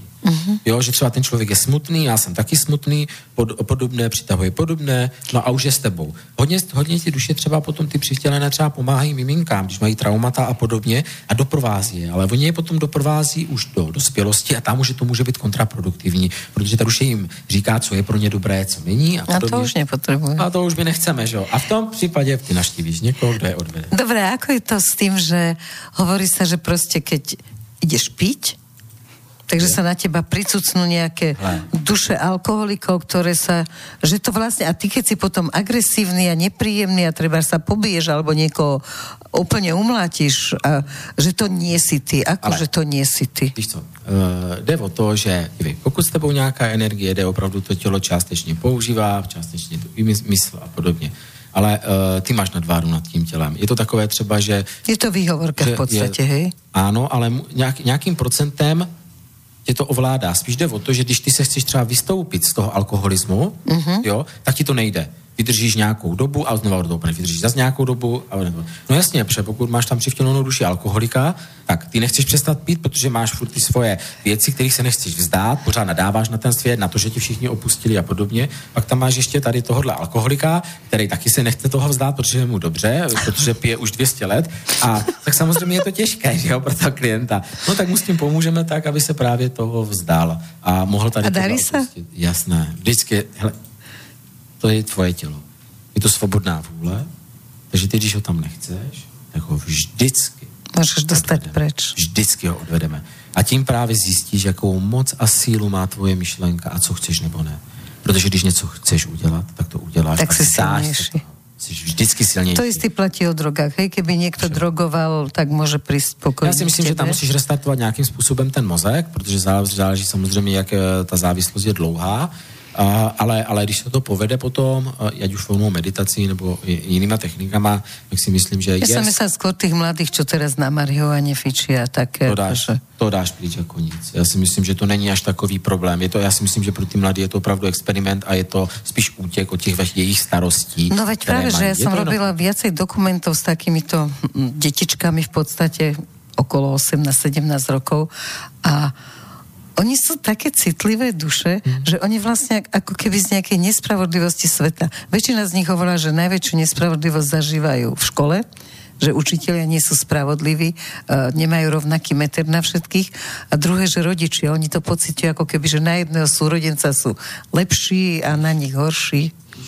Ono, když těch nespravedlností cítíš v životě hodně, tak pak hledáš útěk, že jo. Silná nejseš tehdy, když umíš rozdávat rány, že jo, a jde ti všecko skvěle, ale silná seš od toho, kolikrát umíš vstát a to tě naučí být silnou, že jo. Takže pokud samozřejmě ty máš jedno trauma a máš ho tam jenom v té škole a pereš se s tím učitelem nějakým způsobem, tak to zvládáš bez problému, ale pokud ho máš ve škole, máš ho v nějakém kroužku, máš ho doma a je toho moc na tebe, no tak samozřejmě potom najdeš nějaký útěk, že jo, a pak ti nezbyde nic jiného, než vyhledat nějakou terapii. A dá sa teda, že sa stávaš tou obeťou, to tiež asi môže ísť z minulých životov, že vlastne prídeš ako obeť. Přesně tak. Ty opakuješ vlastně jedno a to samé pořád okolo. Takže to je aj potom okolo tých žien, ktoré v podstate prežijú všetky manželstvá ako obete. Áno, ale oni to ví. Oni už třeba prožívala to už maminka před něma, prožívala to babička a oni ví, že jsou pořád v té rodové linii, že pořád někdo něco opakuje, ale nikdo s tím nechce nic dělat. Když jim to řekneš a je to očividné a oni teda tu pravdu snesou, ty jim to ukážeš, tak už jenom záleží na nich, teda jestli chcou něco změnit v životě nebo ne. Teď je otázka, jestli když jsi v roli oběti a prožíváš ji jako takovou, tak je to někdy i velice dobré pro toho člověka v tom, že on všechny své chyby na to může svést. To máš, jak když někdo bere antidepresiva a mě ta jedna klientka řekla, víš, Libore, je to veliké téma, protože já, když vím, že je vysadím a já vím, že bych už mohla, tak si za všechno ponesu zodpovědnost. Já to takhle můžu svést na to a všichni mě litují. Všichni mi říkají, jaká jsem chudinka a nemám tu zodpovědnost takovou za ten život. Víš, když jsi v roli oběti, tak je to potom, zůstává to potom už i pohodlné. Takže opravdu tam se potom musí rozklíčovat vlastně, v jaké citové fázi se ten klient nachází, začít s ním zpracovat to, co potřebuje. No ale nad tým všetkým sa vznáša veľká láska. Čiže, lenže, ako všetci vieme, že potrebujeme lásku, že je úžasné, že je láska na svete, že to je najvyššia hodnota. Všetci to vieme, ale prečo je jej potom tak málo medzi nami? Já to tak nevidím. Já ji vidím absolutně, že ji je hrozně moc, ale jenom ji neumíme prožít právě díky našim traumám. No tak... Já si myslím, že ta láska je absolutně všude. Jo? Lebo pozri sa, každé druhé manželstvo na Slovensku je rozvedené. Určite aj v Čechách. A asi sa nerozvádzali z lásky. Víš, otázka je, jestli ta cesta měla skončit, jestli ten vývoj planety takhle spěje. Hele, já neposuzuju. Tím, že právě mám tu lásku v srdci, vím, že to jsou nějaké životní plány, věřím v Boha, ale když jenom věříš, tak doufáš. Já vím, že je. A to je obrovské osvobození. Takže já neposuzuju. Pokud to tak má být, no tak jestli mají lidi spolu žít jenom na hromádce právě proto, že mají v sobě najít cestu třeba skrze srdce a ne skrze papír, tak ať to tak je. Pokud někdo posuzuje geje, že jsou takový, že někdo posuzuje vývoj planety jako takový a že všechno je špatně a já vím nejlíp a mělo by to být takhle. Hele, když jsme poslouchali babičky, tak nám říkali, jak naše generace je špatná a jak ten svět za nich byl jiný. Naši rodiče nám to říkali a my to dneska říkáme zase našim dětem. Ono se za stolik nezměnilo, ona se změní doba, ono se mění technologie, ale ve finále, když se podíváš tady na to vlastně, co my vtloukáme těm dětem do hlavy a jak se k ním chováme, tak je to pořád stejné a my opakujeme v tom základě, pořád a ty stejné, ty chyby. Mne išlo len to, že o ten druh lásky, keď považujeme to dávanie zo seba, to srdečné dávanie považujeme za viac ako to, že čo dostávame. Lebo momentálne väčšina ľudí posudzuje lásku tak, že takto učíme deti. Milujem ťa, tak ti kúpim toto, hento, tamto. Pokud je těm lidem v tomto dobře, tak ať si to žijí. Oni si na to musí přijít sami. Nemůžeme posuzovat za to, že něco dětem kupují nebo nekupují a jak jde o to, že když samozřejmě ty si myslíš, že budeš milována, když budeš jenom lásku dávat. Okay? Ale ono to až tak být nemusí, protože ty můžeš pořád jenom dávat a budeš teda jenom dávat, ale sama nejsi třeba schopná tu lásku přijmout.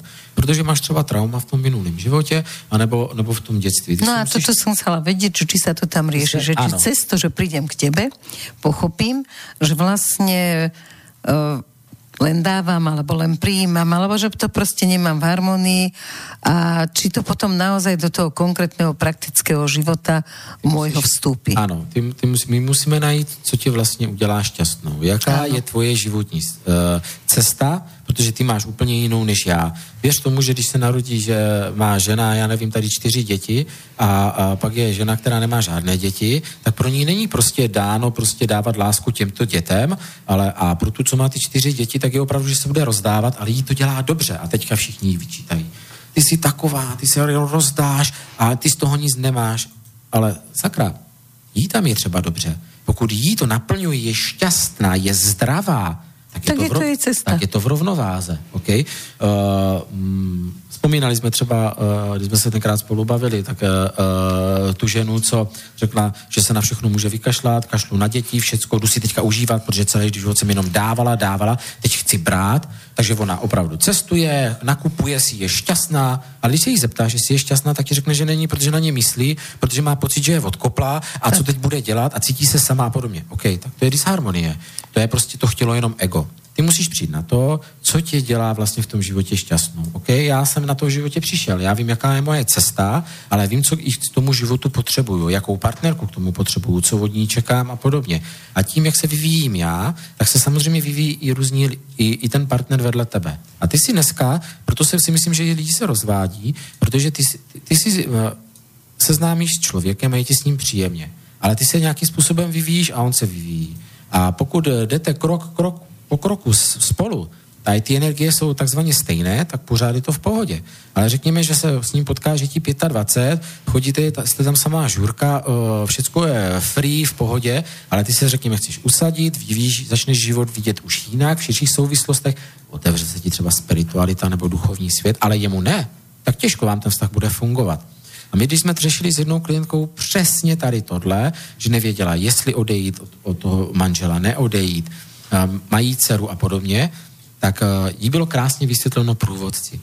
Ber to tak, že on chce zažívat teď jiné zkušenosti, jiné energie. Chce chodit pořád po těch podnicích, chce dělat tyto věci, ale ty chceš dělat jiné. Takže buď ty energie se někde potkají na zlatém středě, kdy to oběma nějakým způsobem bude vyhovovat a přizpůsobí se, anebo prostě jsou tak rozdílné, že každý chcete zažívat něco jiného, jiné zkušenosti, jiné energie, no tak ten vztah se každopádně rozpadne. Takže buď i ty se změníš a on se změní a najdete ten střed, anebo tím pádem jdete každý jinou cestou. Právě proto je to kouzelné, že ta energie opravdu má tu svobodu volby. Takže No dobré, ale keď sme hovorili, že si to naplánujem hore, tak ako mám potom slobodu voľby, keď si hore naplánujem, že po 5 rokoch sa s tebou rozvádzam? A jak víš, že to tak nebylo v plánu, že se s ním rozvedeš? No, ale akože ja to beriem, že to víš, tak bolo v pláne, ale ty hovoríš, že je tá slobodná vôľa. Je, protože ty se vyvíjíš. Tak jak vem si, že my tam nahoře máme nějakou skupinu duší, s kterou spolupracujeme. A občas se stane, že ty duše mají jiný vývojový stupeň než my. My jdeme třeba rychleji. Něco jsme jako pochopili dřív, tak my se od nich oddělíme. Teď si vem, jaká je to bolest. Když je znáš opravdu věku. Vyrůstáš s nimi, jako kdyby rosteš s nimi, jako ta duše, teď se s nimi oddělíš a jdeš do jiné skupiny, které ti výbračně vyhovují více. Mm-hmm. A to je to samé. My v tom něco hledáme. My jako lidé furt chceme rozumět. Mám plán, tak nemůžu měnit, nebo ne. Jsem pánem své reality, můžu měnit. Nestanovujme si pravidla, co je možné nebo ne. Pokud budeš žít s plánem vlastní duše, budeš šťastná. A to je velice důležité. To je jediné meradlo, hej? Pokiaľ som šťastná, spokojná, tak idem tou cestou, ktorou mám. Ja mám a jedno, názor, či mám deti, nemám deti, mám manžela, nemám manžela, je to úplne. Tak, buď šťastná v tom, co ty žiješ, protože mě to vysvětlila jedna paní, co má Parkinsona. Víš, Libore, šťastný člověk je hodný člověk. Šťastný člověk neubližuje. Ale každé to měřítko štěstí má někde jinde. A i tohle si myslím, že velice důležité. A já si potom myslím s tím právě, když nadeš ten plán té duše, žiješ ho a je ti příjemně v tom, co děláš a ty cestičky další a další nacházíš, tak si právě, že plánuješ ty věci, které máš a plánuješ si tu realitu takovou, aby si byla šťastná. A to je to plánování. Ty řekneš furt, ale já si plánuju. Ale kdo plánuje? Plánuje tvé ego? Chceš lepší auto, větší dům, krásnějšího muže? OK? Tohle je to plánování, co chceš, ale to říká ego. Až si začneš plánovat věci, které opravdu chceš tady vnitru, v srdci, tak se začne dít ta realita. Tohle já pochopil po x letech podnikání a jsem, že je to totálně nesmysl, jak žiju. Okay? A plánoval jsem si, učil jsem se meditovat, dělat realitu a podobně. V tomhle směru podnikání budu pokračovat, stane se tohle. Nestalo se nic. Okay? Protože to chtělo jenom ego, chtělo víc peněz, chtělo víc kontaktů, chtělo v tom vypadat lépe a podobně. Jo? Takže asi tak tímto způsobem plánování nefunguje. Dobre, k tomu Parkinsonovi sa vrátime po pesničke.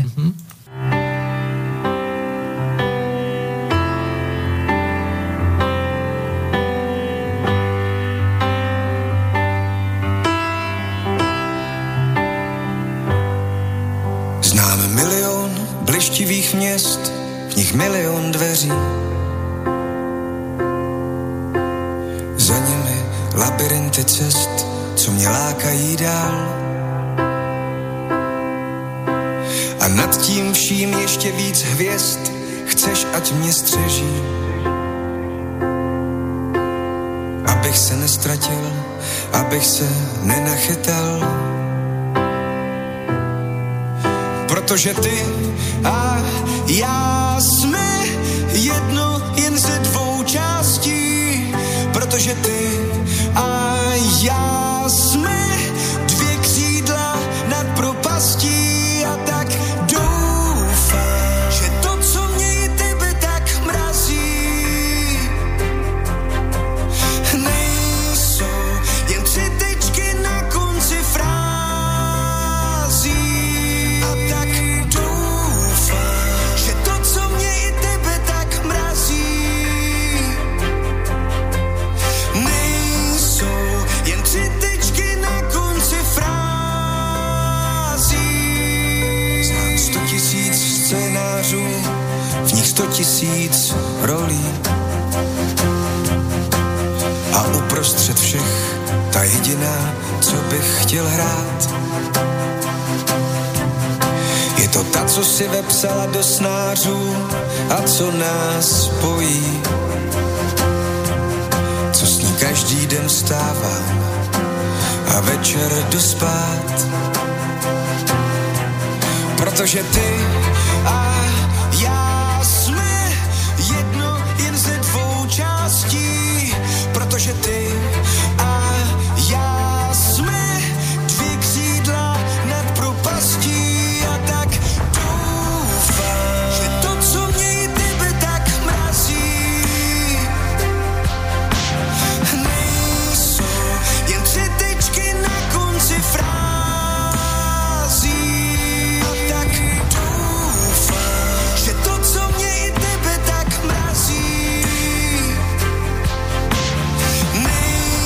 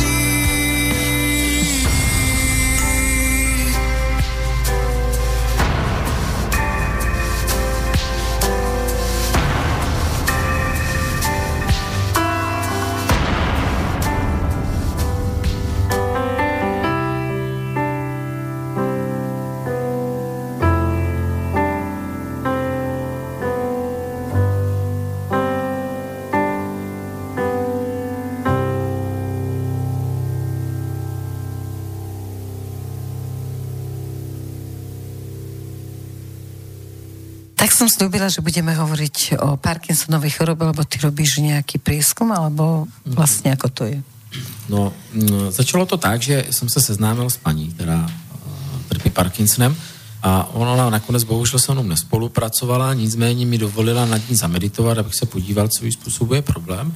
A já to tam uviděl. Já v té meditaci jsem uviděl, že je to zastavení energie. Pouze zastavení energie z nějaké nečinnosti. Že se jí něco v současném životě stalo a v minulém životě a vlastně my jsme nezareagovali. Je to opravdu, že se ta energie tím pádem zastaví. Já nevím, nedali jsme se na útěk, nezačali křičet, nezačali se bránit a podobně.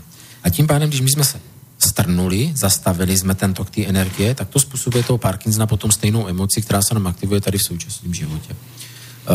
Já když jsem nad tím potom začal přemýšlet, tak jsem začal o tom vyhledávat, až po této zkušenosti jsem začal vyhledávat o tom věci na internetu a přečetl jsem si v angličtině, tam prostě byl článek regresního terapeuta někde z Ameriky a říkám, že tohle jsem slyšel já, přesně s tou klientkou. A mu popisuje, že mu klient začal popisovat, že má Parkinsona a vstoupili do minulého života a zjistil, že byl nějaký pilot a že už viděl, že ho sestřelí a on nic neudělal. On prostě stuhnul s tím letadlem a on tam zemřel. A že vlastně je to zastavení toho toku energie a bylo mu tenkrát ukázáno prostě, jak ta energie proudí tím tělem, tou dušičkou a jak tato emoce právě může bránit. No a když jsem tím pádem jsem řekl, OK, tak viděl jsem tohle dřív, než jsem četl tento článek, tak je to asi nějaká cesta, která by mě zajímala a když vlastně my používáme to energetické léčení na té duchovní úrovni a vlastně s tou dušičkou jdeme i tam, kde se ta duše zahojí, tak tam bychom mohli léčit toho Parkinsona.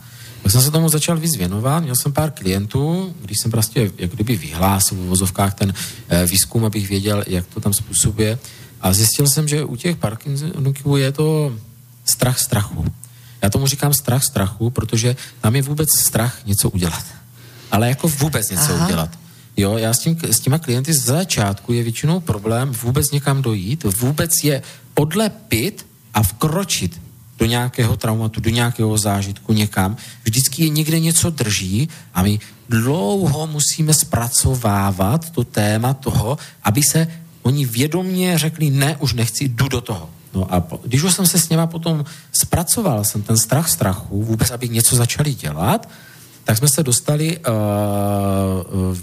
do jeho minulého života a vždycky je tam násilná činnost. Je tam vždycky opravdu něco, co oni prostě nenašli v sobě a my ji znova musíme probouzet. Proto je to vždycky s těmi lidmi, není to na jednu terapii, je to na opravdu několik terapií, protože to, co oni potřebují a aby jsme v nich probudili, musíme krok po kroku opět znovu najít. Nejenom najít tu sílu a zbouvat je toho strachu, ale přesně. A my ho musíme obnovovat tím, že musíme hledat to, co jim zrovna v tu teď chvíli pomůže. V tuto chvíli, aby jsme tam zasadili za to semínko, aby mohli jít do dalšího traumatu a nahrazovali to, co jim vlastně doopravdy chybí, ale hlavně do tady a teď. Takže rozklíčovat potom ještě znova to dětství, je to opravdu složitější, protože tam narážíme zase na bariéru toho, že vkročit zase do toho strachu, protože něco jiného, když spousta lidí radši vleze do strachu v minulém životě, protože se to nedotýká, ale u toho Parkinsona to zrovna tak není, jenom vůbec něco udělat je prostě problém. Já jsem pak třeba s těmi lidmi třeba meditoval, učil jsem je meditaci soulsing, synchronizace duše, na programování ve vědomí a podobně. A já teď jenom uvedu příklad, abyste pochopili, že v minulém životě mají vůbec strach něco udělat, většinou něco drží v nějakém sklepě a bojujeme tam 2 hodiny a zpracováváme cizí energie a bojujeme s nějakým takovým strachem a až je to pustí, tak znova. Další sezení, zase ten sklep to, ale už se tam můžu pohnout, už můžu jít dál, už můžu vkročit do těch dveří a znova, ve dveřích, dál a zase. Je to opravdu těžké, ale... A zdlhavé. Ano, ale když už s některými klienty už jsem se potom dostal do těch minulých životů a opravdu jsme tam viděli, že tam většinou ta násilná činnost tam rozhoduje absolutní roli. No a pak s nimi teda medituju a když je učím meditovat právě, aby oni si sami obnovovali ten tok energie vědomě, protože ta myšlenka řídí ten čin, že jo? To je to nejhlavnější, co oni musí udělat. A no tak my v té meditaci tam vydáváme zvuk a já jim třeba řeknu, OK, tak teď budeme třeba, já teď uvedu příklad, budeme bzučet jako včela. A v ten moment mi ten klient řekne, tohle nedokážu, takovouhle tóninu já nevyvodím. OK, ale já vám neřekl, jakou tóninu máte vyvodit. Já jsem vám řekl, že zůžte jako včela. Hledají, zase tam ten strach, já to neudělám. Ako to neurobiť? Vždycky, jak to neudělat. Vždycky je tam ta prvotní, takže zase musíte pomalu s nima zase zapracovat tady na tomto. Takže to krok opravdu po kroku a nejdál jsem došel teda s jednou paní, která už krásně vstupovala i do mých životů a ta našla klid ve svém životě. Ta zjistila, že u mě není od toho, aby se vyléčila, ale aby našla klid a začala žít s tou nemocí, protože ona v těch svých 50 letech objevila svoji největší lásku, prožívá nejlepší sex ve svém životě, vždycky toužila po dcerách a ona má ve svém životě syny a má přítele, který má 3 dcery, že se její život naplnil. A ona dostala obrovské štěstí do toho života a řekla, omlouvám se, pana Hajda, já už nepotřebuji nic řešit. Tohle je můj cíl. OK, našla své štěstí. A já nemůžu soudit někoho, jestli chce vyléčit, já nevím, jestli má tu nemoc umřít, nemá umřít. My nesmíme nic posuzovat. My jsme, jako lidé, jsme se naučili všechno soudit, všechny posuzovat, ale je to ten největší nesmysl, co můžeme dělat. My se na lidi akorát tak můžeme smát a nechat jít vlastní cestou, aby oni nechali jít tou naší. A to je ten základ. A někteří se aj vyliečia, alebo je len o také? Já zatím tu zkušenost nemám. Já bych kdybych něco takového řekl, nemám ani zatím tu zkušenost ze zahraničí.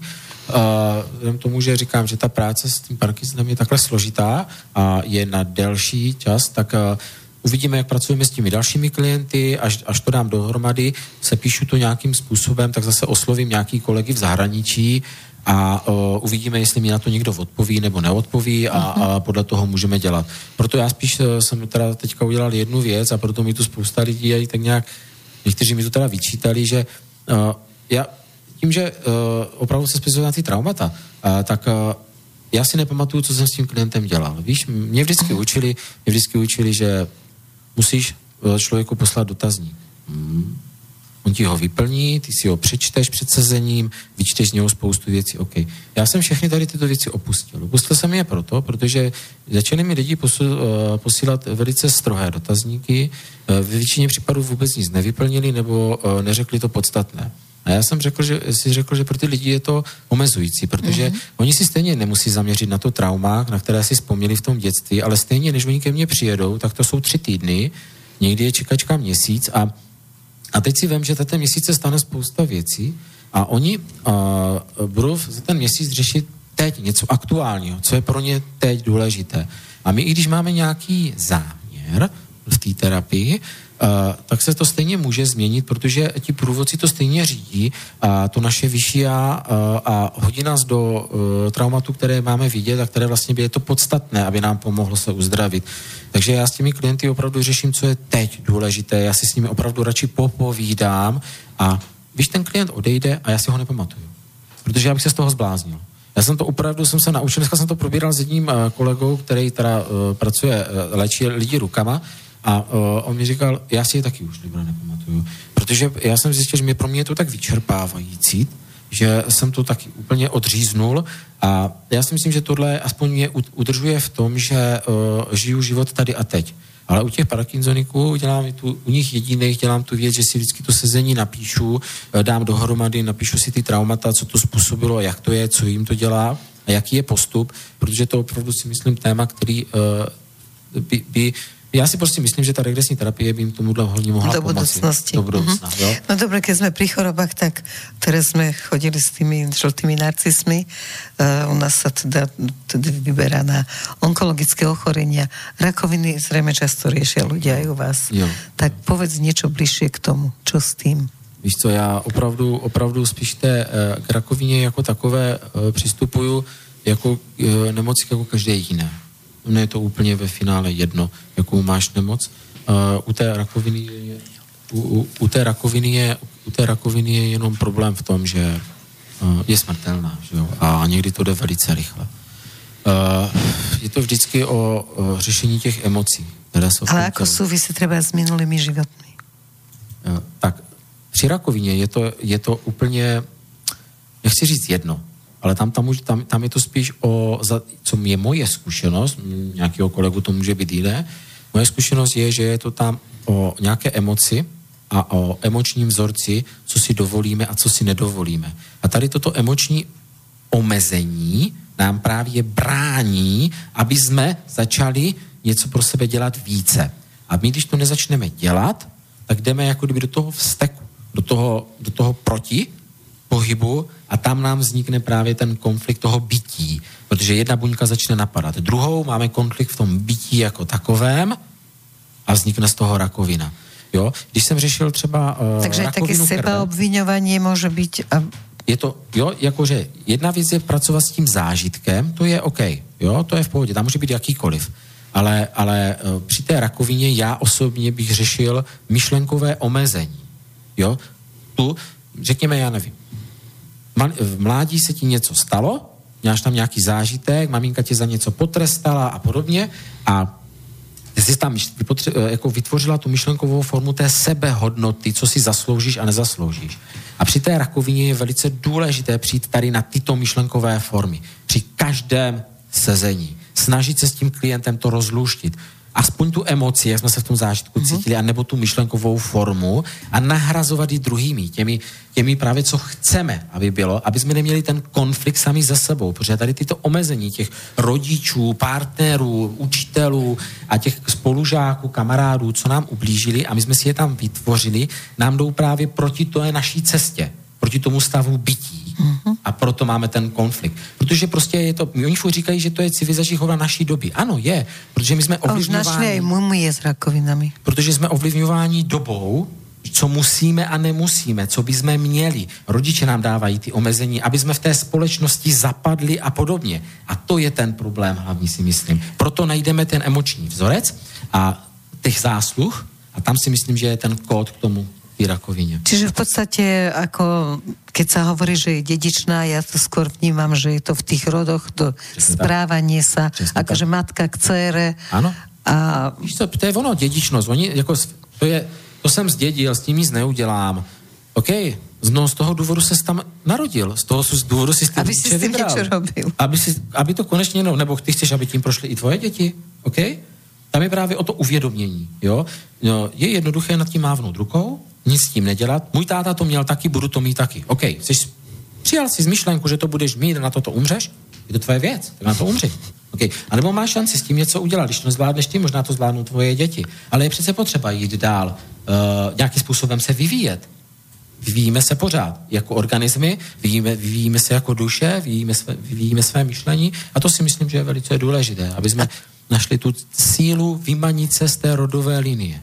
No a teraz je veľmi veľa, to asi tiež súvisí s tým myslením v rode, narastá počet duševných ochorení. Ako psychiatri už naozaj vyzývajú, že to začína byť horšie ako s rakovinou, len menej často ich navštívia tí ľudia, až prídu až vtedy, keď už... Myslím, že psychická nerovnováha je hlavně o tom, že neřešíme své problémy.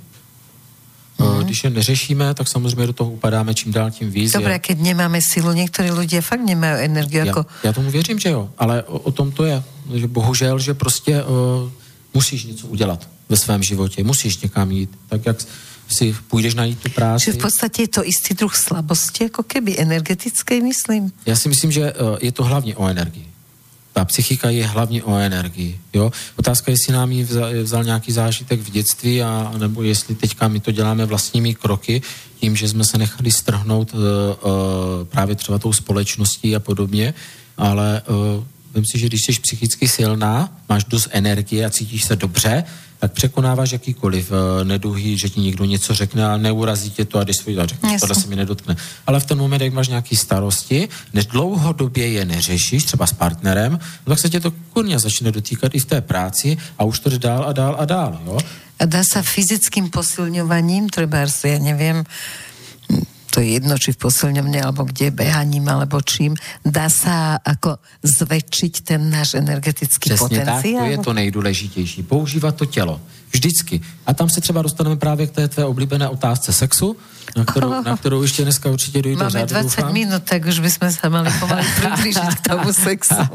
A jenom pak přečteme ještě ten mail. A když se právě budeme bavit o té posilovně nebo používání toho těla, musíš pochopit, že energie dělá energii. Když budeš doma sedět a nebudeš nic dělat, tak budeš pořád unavená. Vem si, že když sedíš doma, jsi nemocná, koukáš na televizi, tak jsi úplně unavená. Nic se ti nechce, jsi znuděná a pořád dokola. Ale lidi, kteří jsou v životě aktivní, tak mají spoustu energie. Oni poznají, kdy mají odpočívat. Jo? Ale já ti dám příklad, já dneska ráno trénink se svým synem, do toho terapie, pozvání známých, s dětma jsem byl, pak jsem měl meditaci na odstřížení právě bývalých partnerů, no a jel jsem sem, jo, včera. Vyběhne 10 kilometrů, předevčírem 21 kilometrů, do toho 2 terapie. Ta energie mi dělá energii. Já se tak cítím dobře, ale zítra budu odpočívat, mám volno a krásně si to užiju a odpoledne vyzvednu děti ze školy a budeme mít krásný den, protože já, když se odpočinu přes dopoledne, tak budu mít energii na ně. No a v úterý zahájím znova, zase trénink a zase, protože já to potřebuju. Já kdybych necvičil a nevyráběl tu energii, nebyl v kontaktu s tou přítelkyní, nesedl s ní na kolo, nešel s ní něco dělat, já vím, že bych umřel. Ale nie každý je prostě naladěný na ale toto. používat to tělo a něco dělat, je to nejdůležitější. Přes to tělo to používat. Tak běž říct zahrádku, běž se projít. To nemusí být opravdu, to nemusí být obrovská fyzická aktivita, ale opravdu důležité je používat tělo. Jak ho přestaneš používat, v tom těle přestaneš vyrábět energii. Je to nejdůležitější. No neviem ešte, či nemôžeme ešte ísť na sex, vidíš, lebo tu nám Martin kýva, že musíme mailovať. Áno, 2 maily nám prišli do bratislavského štúdia.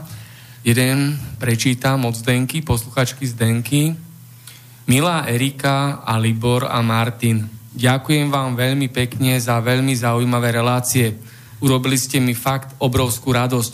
Dozvedela som sa od Libora veľa zaujímavých podnetných vecí. Vlastne, hneď po vašej minulej relácii som volala Liborovi a pýtala som sa ho na infokonzultáciách. Usúdila som, že je taký dobrý, že aj keď som dosť ďaleko v Kanade, tak by som rada skúsila konzultáciu s ním. Ďakujem. To sa oplatí. Super. Ďakujem taky. Takže my vám ďakujeme pekne a majte sa v Kanade dobre. Dúfam, že tam máte tiež už teplejšie. U nás je ešte stále zima. Tak u Libora sa podľa mňa všetci zahrajeme. Ja som tam ešte nebola, ale už teraz mám z toho strach. Takže druhý mail. Ďakujeme Zdenke a druhý mail nám napísal poslucháč Milan. Dobrý večer. Ako je to s úvodzovkami, s rozprávkovými bytostiami? Existujú víly, gnomovia, škriatkovia alebo nie? Sú to len duchovia, alebo majú aj nejaké tela? Majú tzv. Mimozemšťania s inou konzistenciou tela, pohlavie a rozmnožujú sa? Pýta sa Milan. Myslím si, že Libor sem neprišiel ako odborník na mimozemšťanov. Okay. Ale mimozemšťanům já se moc vyjádřit nemůžu, protože s nimi nemám takovej kontakt a nepracuji s nimi. Ale co se týká těch energií jako takových, my když jsme čistili třeba nějakou nemovitost, tak opravdu já jsem třeba osobně, já vím, že pro spoustu lidí to může být sci-fi a řekne si, že ten člověk je blázen. Já to chápu, ale věřte tomu, že já jsem pevně v zemi a nejsem nějaký zasněný týpek, který ho tady potkáte. Já jsem viděl třeba skřítky, jo? Protože tam třeba běhala kočka, z ničeho nic rozeběhla a něco honila neviditelného až do sklepa.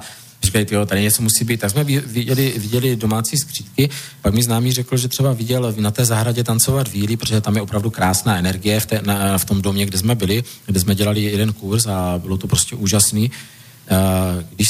Když jsem pracoval s jedním bytem a s jedním domem, tak v tom patře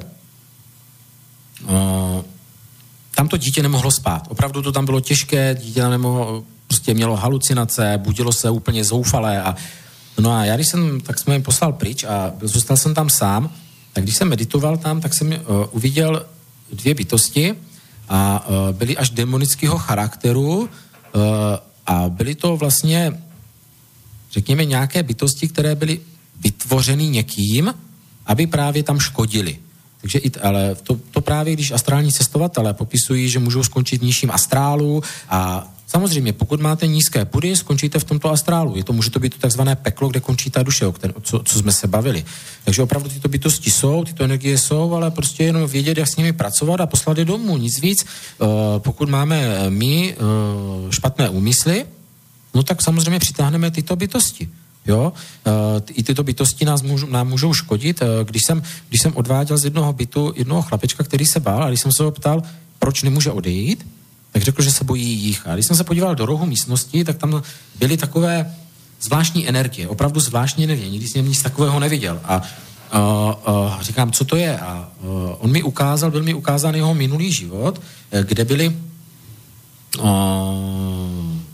v jeho minulém životě prostě ho někdo pronásledoval a jak někdo vytvořil svým svým vztekem tady tyto bytosti a vlastně oni ho pronásledovali až do té smrti a tu dušičku vlastně pronásledovali dál. No ale tím, že my jsme s průvodcem udělali ochranu, toho chlapečka jsme odvedli, aby on se nebál odejít, tak jejich jako kdyby důvod vzniku tady postrádal smysl, no tak oni odešli tam, odkud byli stvořeni, šli za tím, komu patří, jemu se zase navrátí energie a energeticky vše bylo narovnáno. Jo? Takže opravdu můžeš se setkat i s takovými ty bytostmi, ale musíš tomu opravdu přistupovat, že většinou je to za prvé duše, která je, z 90% je to jenom duše, která je, má na sobě jenom tu podobu, protože ty bytosti z toho nízkého astrálu většinou jsou v nízkém astrálu. A nebo je tady prostě něco drží a my musíme narovnat jenom to, co je tady drží. Já když teďka uvedu příklad, já to jenom urychlím, moje přítelkyně nikdy tady na tohle nevěřila. Jo, bylo to pro ní úplně prostě sci-fi, protože pracuje ve školce, ale ráda mě poslouchala, viděla, jak pracuji s klienty, viděla, že to lidem pomáhá, nekomentovala to. Až se jí jednou stalo, že jsme byli doma a ona usínala s dcerou a když už byla v polospánku, vlastně měla zavřené oči a byla na té hraně toho vědomí, tak najednou uviděla, že po bytě nám jde taková stará paní v kroji a takže jak byla na té zvýšené posteli, tak to měla face to face, jo? A teď se nemohla hýbat, protože byla paralizovaná a teď ta paní se na ní koukala opravdu jako z očí do očí a ona říkala, ne, Libor řekla, že se nebojím, že se nesmí bát, že je to jen duše.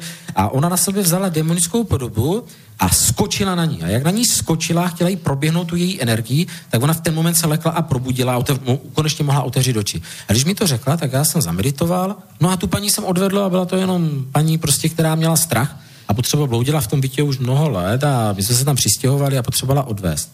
To samé se nám stalo třeba na hotelu, když jsme spali, tak já usínám a vzhledem k tomu, že prostě já říkám, já jsem pevně v zemi, mě to nějak nezajímá, pokud se mi to prostě nedotýká, není to moje práce, tak a říkal, Ježíš, Libí, prosím tě, po mně se prošel takovej modrej v obličej. Já tady nemůžu spát, můžeš s tím něco udělat? A teď si vemte, co se stareš, jo, s takovýmhle člověkem, že se mu to začne dít. Buď se z toho zblázní, anebo musí vyhledat někoho, kdo tomu rozumí. No a tak zase zameditoval jsem, zjistil jsem, že opravdu on bohužel na sobě má tuhle podobu, protože on takhle strašil ty lidi tam, ale byla to jenom dušička, která potřebovala odvést. My jsme ji odvedli a já jsem se potom teda začal ptát průvodců, jak to je, co ta moje přítelkyně s ním má teda dělat. Jakože viděla třeba i ve školce tam nějakého chlapečka a podobně a oni řekli, Libore, nic, nemusíš se vůbec bát, ty máš dar toho, že cítíš a ona má dar toho, že vidí. A my jí to ukážeme jenom v případě a ona to uvidí jenom v případě toho, že té dušičce se má pomoci. Takže se nemusíš bát, ono se to teďka na chvíli zase zavře a když bude potřeba něco udělat, tak ona to uvidí a ona ti to jenom řekne. A tím pádem to bylo hrozně osvobozující. A ona dneska má vlastní zkušenost, že to existuje a že tyhle vlastně bytosti jako kdyby jsou. A myslím si, že spousta mytologických jako kdyby bytostí jsou jenom třeba v duše, jako takové, a jenom měli na sobě nějakou podobu, anebo jsou to opravdu bytosti z nějaké vrstvy astrálu. Ale opravdu my jsme tady měli i třeba jako kdyby takové inkarnace na zkoušku, kde jsme měli na této planetě, když ještě civilizace nebyla tak velká, podobu větších bytostí. Byli jsme modří, jak avataři a to si právě myslím, že třeba teďka se furt nachází ty kostry těch obrovských bohů a podobně. A já si myslím, že to jsme jenom nacházíme pozůstatky sami sebe. Jo, to je můj názor, protože přesně takováhle inkarnace mi byla ukázána. Vem si, že třeba někdy někdo vidí nějaký černý sluk energie někde a na tom místě se to točí a člověk se tam bojí i vkročit a podobně. A já z jedné regrese vím, že vlastně ten člověk, když tam umřel, tak umřel s tak těžkou emocí, že tam zůstal právě v podobě této energie, točil se tam a stal se energií toho místa. A všichni se mu vyhýbali. A až nastal čas odejít, tak vlastně průvodci si pro něj přišli, dali mu hmotnou podobu té duše opět a mohl odejít. Takže opravdu můžou to být i tyto bytosti z této mytologie, ale většinou se to týká přímo duše, která má na sobě nějakou podobu, protože zůstala jako kdyby v zajetí té dané emoce. No, k sexu sa asi už nedostaneme, tak povedz, dieťa ľudia, tak neviem, 10 minút chceš venovať sexu. Ja si myslím, že by sme to stihli úplne v pohode. Tak ale povedz, dieťa ľudia nájdu. Potom na to môžeme ísť. Povedz, dieťa ľudia nájdu, keby naozaj mali nejaké takéto problémy, ako si hovoril. Pre tých, ktorí vôbec nevedia, čo sa deje a prídeš kriatok domov, alebo modrý mimozemšťan. Jasné. Dívej, můžou mi zatelefonovat na moje telefonní číslo, které najdou na mých stránkách brána k uzdravení.cz. Najdou mě i na Facebooku pod mým jménem normálně Libor Hajda, a nebo přímo Facebook. Doporučuji sledovat stránky Facebooku brána k uzdravení. Já tam dávám někdy i nějaké případy ze sezení, ale většinou děláme teďka ty semináře, děláme ty víkendové akce a podobně, takže tam vždycky dáváme nějaké ty události, když to s někým zorganizujeme v nějakém městě, a takže dát si sledování toho Facebooku a vždycky, když dám nějaký ten příspěvek, tak tomu člověku to vyskočí a napsat na soukromou zprávu, ať to není veřejný a ať nikdo nemá pocit, že... Mne teraz napadlo, že súvisí to veľmi zďaleka so sexom, že treba, keď som tehotná a prísť k tebe a porozprávať sa so svojím dieťatkom v brúšku. To by sa tiež dalo? Že aby som neurobila na začiatku nejaké chyby, ja neviem, treba, že... Nikdy jsem to nedělal, to řeknu na rovinu, nikdy to po mně nikdy nechtěl. Spíš bych se zaměřil s tebou na trauma, proč máš pocit, že bys měla dělat nějaké chyby, a vyřešil bych tady toto a nechal bych tomu volný průběh. Toto je... No keď budeš takýto odťažitý aj pri sexe, to nebude dobre, tak poď na ten sex. Čo je najdôležitejšie? Keď ženy alebo muži u teba riešia sex, čo je pre nich ako, ja neviem, čo ja viem. Mám tu nejaké napísané veci, že čo? Blok pri sexe, alebo nejaký celibát, vedomí, že chcem celibát, lebo sa chcem cítiť čistejší, alebo... O celibátu, to je velký téma církve a proto je tolik zneužívání v té církve, teď to vyplývá hodně na povrch. Já sám jsem měl před lety klienta, který byl zneužíván právě knězem, právě protože jeho maminka byla alkoholička a on u něj bydlel a nakonec k tomu došlo, tak jsme to tam museli poléčit tady to a byla tam obrovská samozřejmě nenávist vůči tomu člověku, protože tenhle kluk neměl východiska, protože on by skončil na ulici. A je samozřejmě, a tím taky pramenili jeho problémy, protože samozřejmě potom střídal partnerky a podobně. Takže a líbili se mu ženský, protože se to zase někde kompenzoval. Jo? Zrovna dneska jsme řešili terapii taky oddání se sexu, jenom prostě, že klientka se nedokáže tolik oddat tomu sexu, že všechno je v pohodě, dobrý, ale chybí tam úplně ta tečka, ta vášeň. A proč? No a přišli jsme na to prostě, že byla znásilněna v minulém životě a vlastně tam jí sebral vlastně ta dušička v té situaci sebral tu živočišnost, tu víru v ten život, ale bylo tam i další zajímavý postřeh té klientky, byl naštěstí opravdu, je to velice spirituální člověk a u ní bylo krásné, že ona identifikovala to, že i když vlastně to bylo zneužití, tak tam bylo trošičku stud za to, že byla tam zvědavost. To bylo tenkrát poprvé a jí by se mohlo líbit. A tady v této zvědavosti ona si vytvořila odpor sama na sebe. Za to, že by se jí to mohlo líbit. Yes. A jak se jí to mohlo líbit, když ten člověk ji zneužil, že jo? A v momentě jsme museli vlastně řešit dvě věci. Nejenom to zneužití, ale i tady tuhle tu myšlenkovou formu, že nezasloužím si to, protože já jsem vlastně, možná by se mi to i líbilo. A i když se to stalo tam někde ve 12-13 letech, takže byla jako velice mladíčka, ale prostě, že ta myšlenka tam přišla. Takže ten sex, já si myslím, že u lidí je hrozně moc důležitý a i Jošovi říkali, že nabádá mladé k sexu a v Indii je to velký taky téma a já klientům taky říkám, ať používají to tělo přes sport, přes sex, že je to velice důležité. Ať si odpíráš cokoliv, tak je to špatně. Prostě to potřebuješ. A stydět se za něco, co potřebuješ, až budeš chtět být sanjásin, to znamená následovník duchovní, tak to samo přijde. Samo přijde, že ten sex nebudeš ho jenom chtít a nic, nemůžeš soudit toho člověka. Někdo ho chce moc, někdo míň, ale však proto jsme tak rozdílní a je to tak krásný, že si vždycky můžeme najít partnera takového, který nám bude vyhovovat přece. A to je ta krása toho života tady na zemi. Sex je velice důležité. Je důležité i pro to děťátko, pro to trauma, s jakým energií bylo počato. Jo, když je počato přece v lásce, je to super a to dítě vyrůstá u maminky v bříšku, tak proto ten prenatál je tak hrozně důležitý. Ten prenatál je jedno z nejdůležitějších věcí prozkoumat, jak to dítě se cítilo, jak bylo počato, jestli tam byla láska, jestli cítí lásku od maminky, jestli ta maminka je dál milována tím partnerem, protože když potom ta maminka se cítí odkopnutá, má strach a podobně, přenáší to na to dítě, a to dítě si pak může vytvořit právě zase odpor a může právě mít odpor zase k sexu. No dobre, veľa mužov hovorí, že ženy po pôrode ako sa upnú úplne na dieťa a kašľú na tých mužov a žiaden sex. Občas akože vynútený. Toto sa rieši tiež u teba? Určitě, ale... A kde zvykne byť príčina takéhoto niečoho? Doporučil bych vždycky obou dvou partnerům, aby přišli.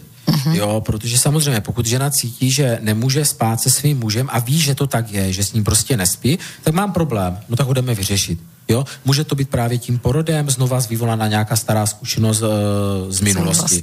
Okay? No ale samozřejmě taky to může být třeba ten muž nalíhá právě protože se cítí být ohrožen svojí přítomností toho dítěte, tak chce něco, co právě v tuhle chvíli třeba mít nemůže, nebo v tu danou, nebo to chce v okamžik, kdy to mít nemůže. A jinak by to mohlo proběhnout. Jasně. Ale tím, že když na něco zatlačíš, tak to nemůžeš mít, tak tím pár vznikne konflikt, že jo, řekneme si věci, které bychom si za normálních okolností neřekli a samozřejmě pak ty lidi spolu nespí. A takže bych spíš i pořešil tady tuhle věc, jestli tam není i tato stránka.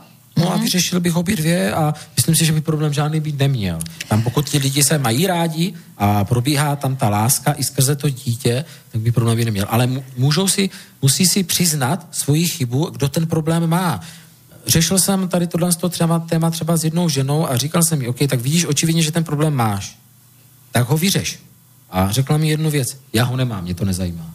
Říkám, OK, ale ty s tím člověkem nespíš. Jo? A on říká, ne, já ho nemám. Nikoho nemůžeš donutit se, když nechce vidět problém, tak ho neuvidí. Okay?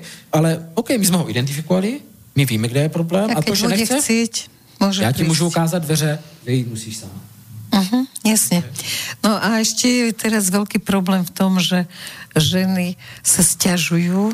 Predtým muži sa sťažovali, že ženy chcú málo sexu. Dnes je to naopak. Ženy sa sťažujú, že muži chcú málo sexu. Že stále myslia na prácu a na šport. Čo s tým? Je to pořád stejný. Je to pořád stejný nějaký trauma mezi těma lidma. Vyřešit úplně stejným způsobem. Čiže keď ma baví viacej ten šport a tá práca, tak asi niečo nie je v poriadku. Přesně tak, někde to něco kompenzujeme. My musíme najít vyrovnanost. Ale víš co, pokud toho člověka to uspokojuje a dělá to, tak ty jako partnerka s tím asi nic nenaděláš a buď ten život takový přijmeš, nebo nepřijmeš. Že jo? A nebo naopak, ten partner se na to umí podívat a říct, OK, já mám fakt problém, OK, jdu to řešit, no a zase to v terapii vyřešíme. Tohle jsou věci, které se řeší velice často a nejsou neřešitelné. A čo sledovanie porna? Treba aj u mládežu, ktorý sa potom stáva závislým. Neměl jsem klienta, který by byl závislý na porně. Ale ja poznám pár 17-ročných. Nikdy jsem neměl takového klienta. Tak takže... potom nič. Som myslela, že pôjdeme sa do maso. Dál ešte. Nie. To mal byť vtipík, nepodaril sa. Pustíme si poslednú pesničku. Veľmi pekne ti ďakujem. Zase si mi neodpovedal na všetko, takže sa budeme musieť znova stretnúť. Pozdravujem všetkých, ktorí boli ochotní nás počúvať a tešili sa na reláciu s Erikou vo živote. Ja sa na vás teším vždy počas celých dní, kým sa nedostanem zasa k mikrofónu. Ahoj, Libor. Uži si krásne dni.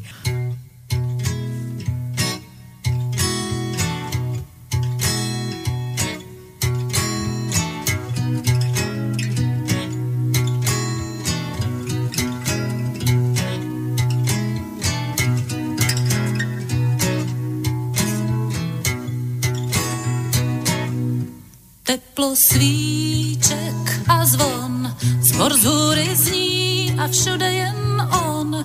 V jesličkách právě naděje přichází k nám. Ještě než den skončí pouť, než utichne oltář a chrámová loď, zase jen hřích na vlnách dnů ovládne prám. Vítr se znouvá a řví a houbic hejna zmateně bloudí nad stádem bez pastýřů. Ještě podáš si ruku a jdeš, než kohout zavolá, zapomeneš a zase se vrátíš v neděli prosit a kát. Vítr se zdouvá, hřmí a holubic hejna, zmateně bloudí nad stádem bez pastýřů. Vítr se zdouvá,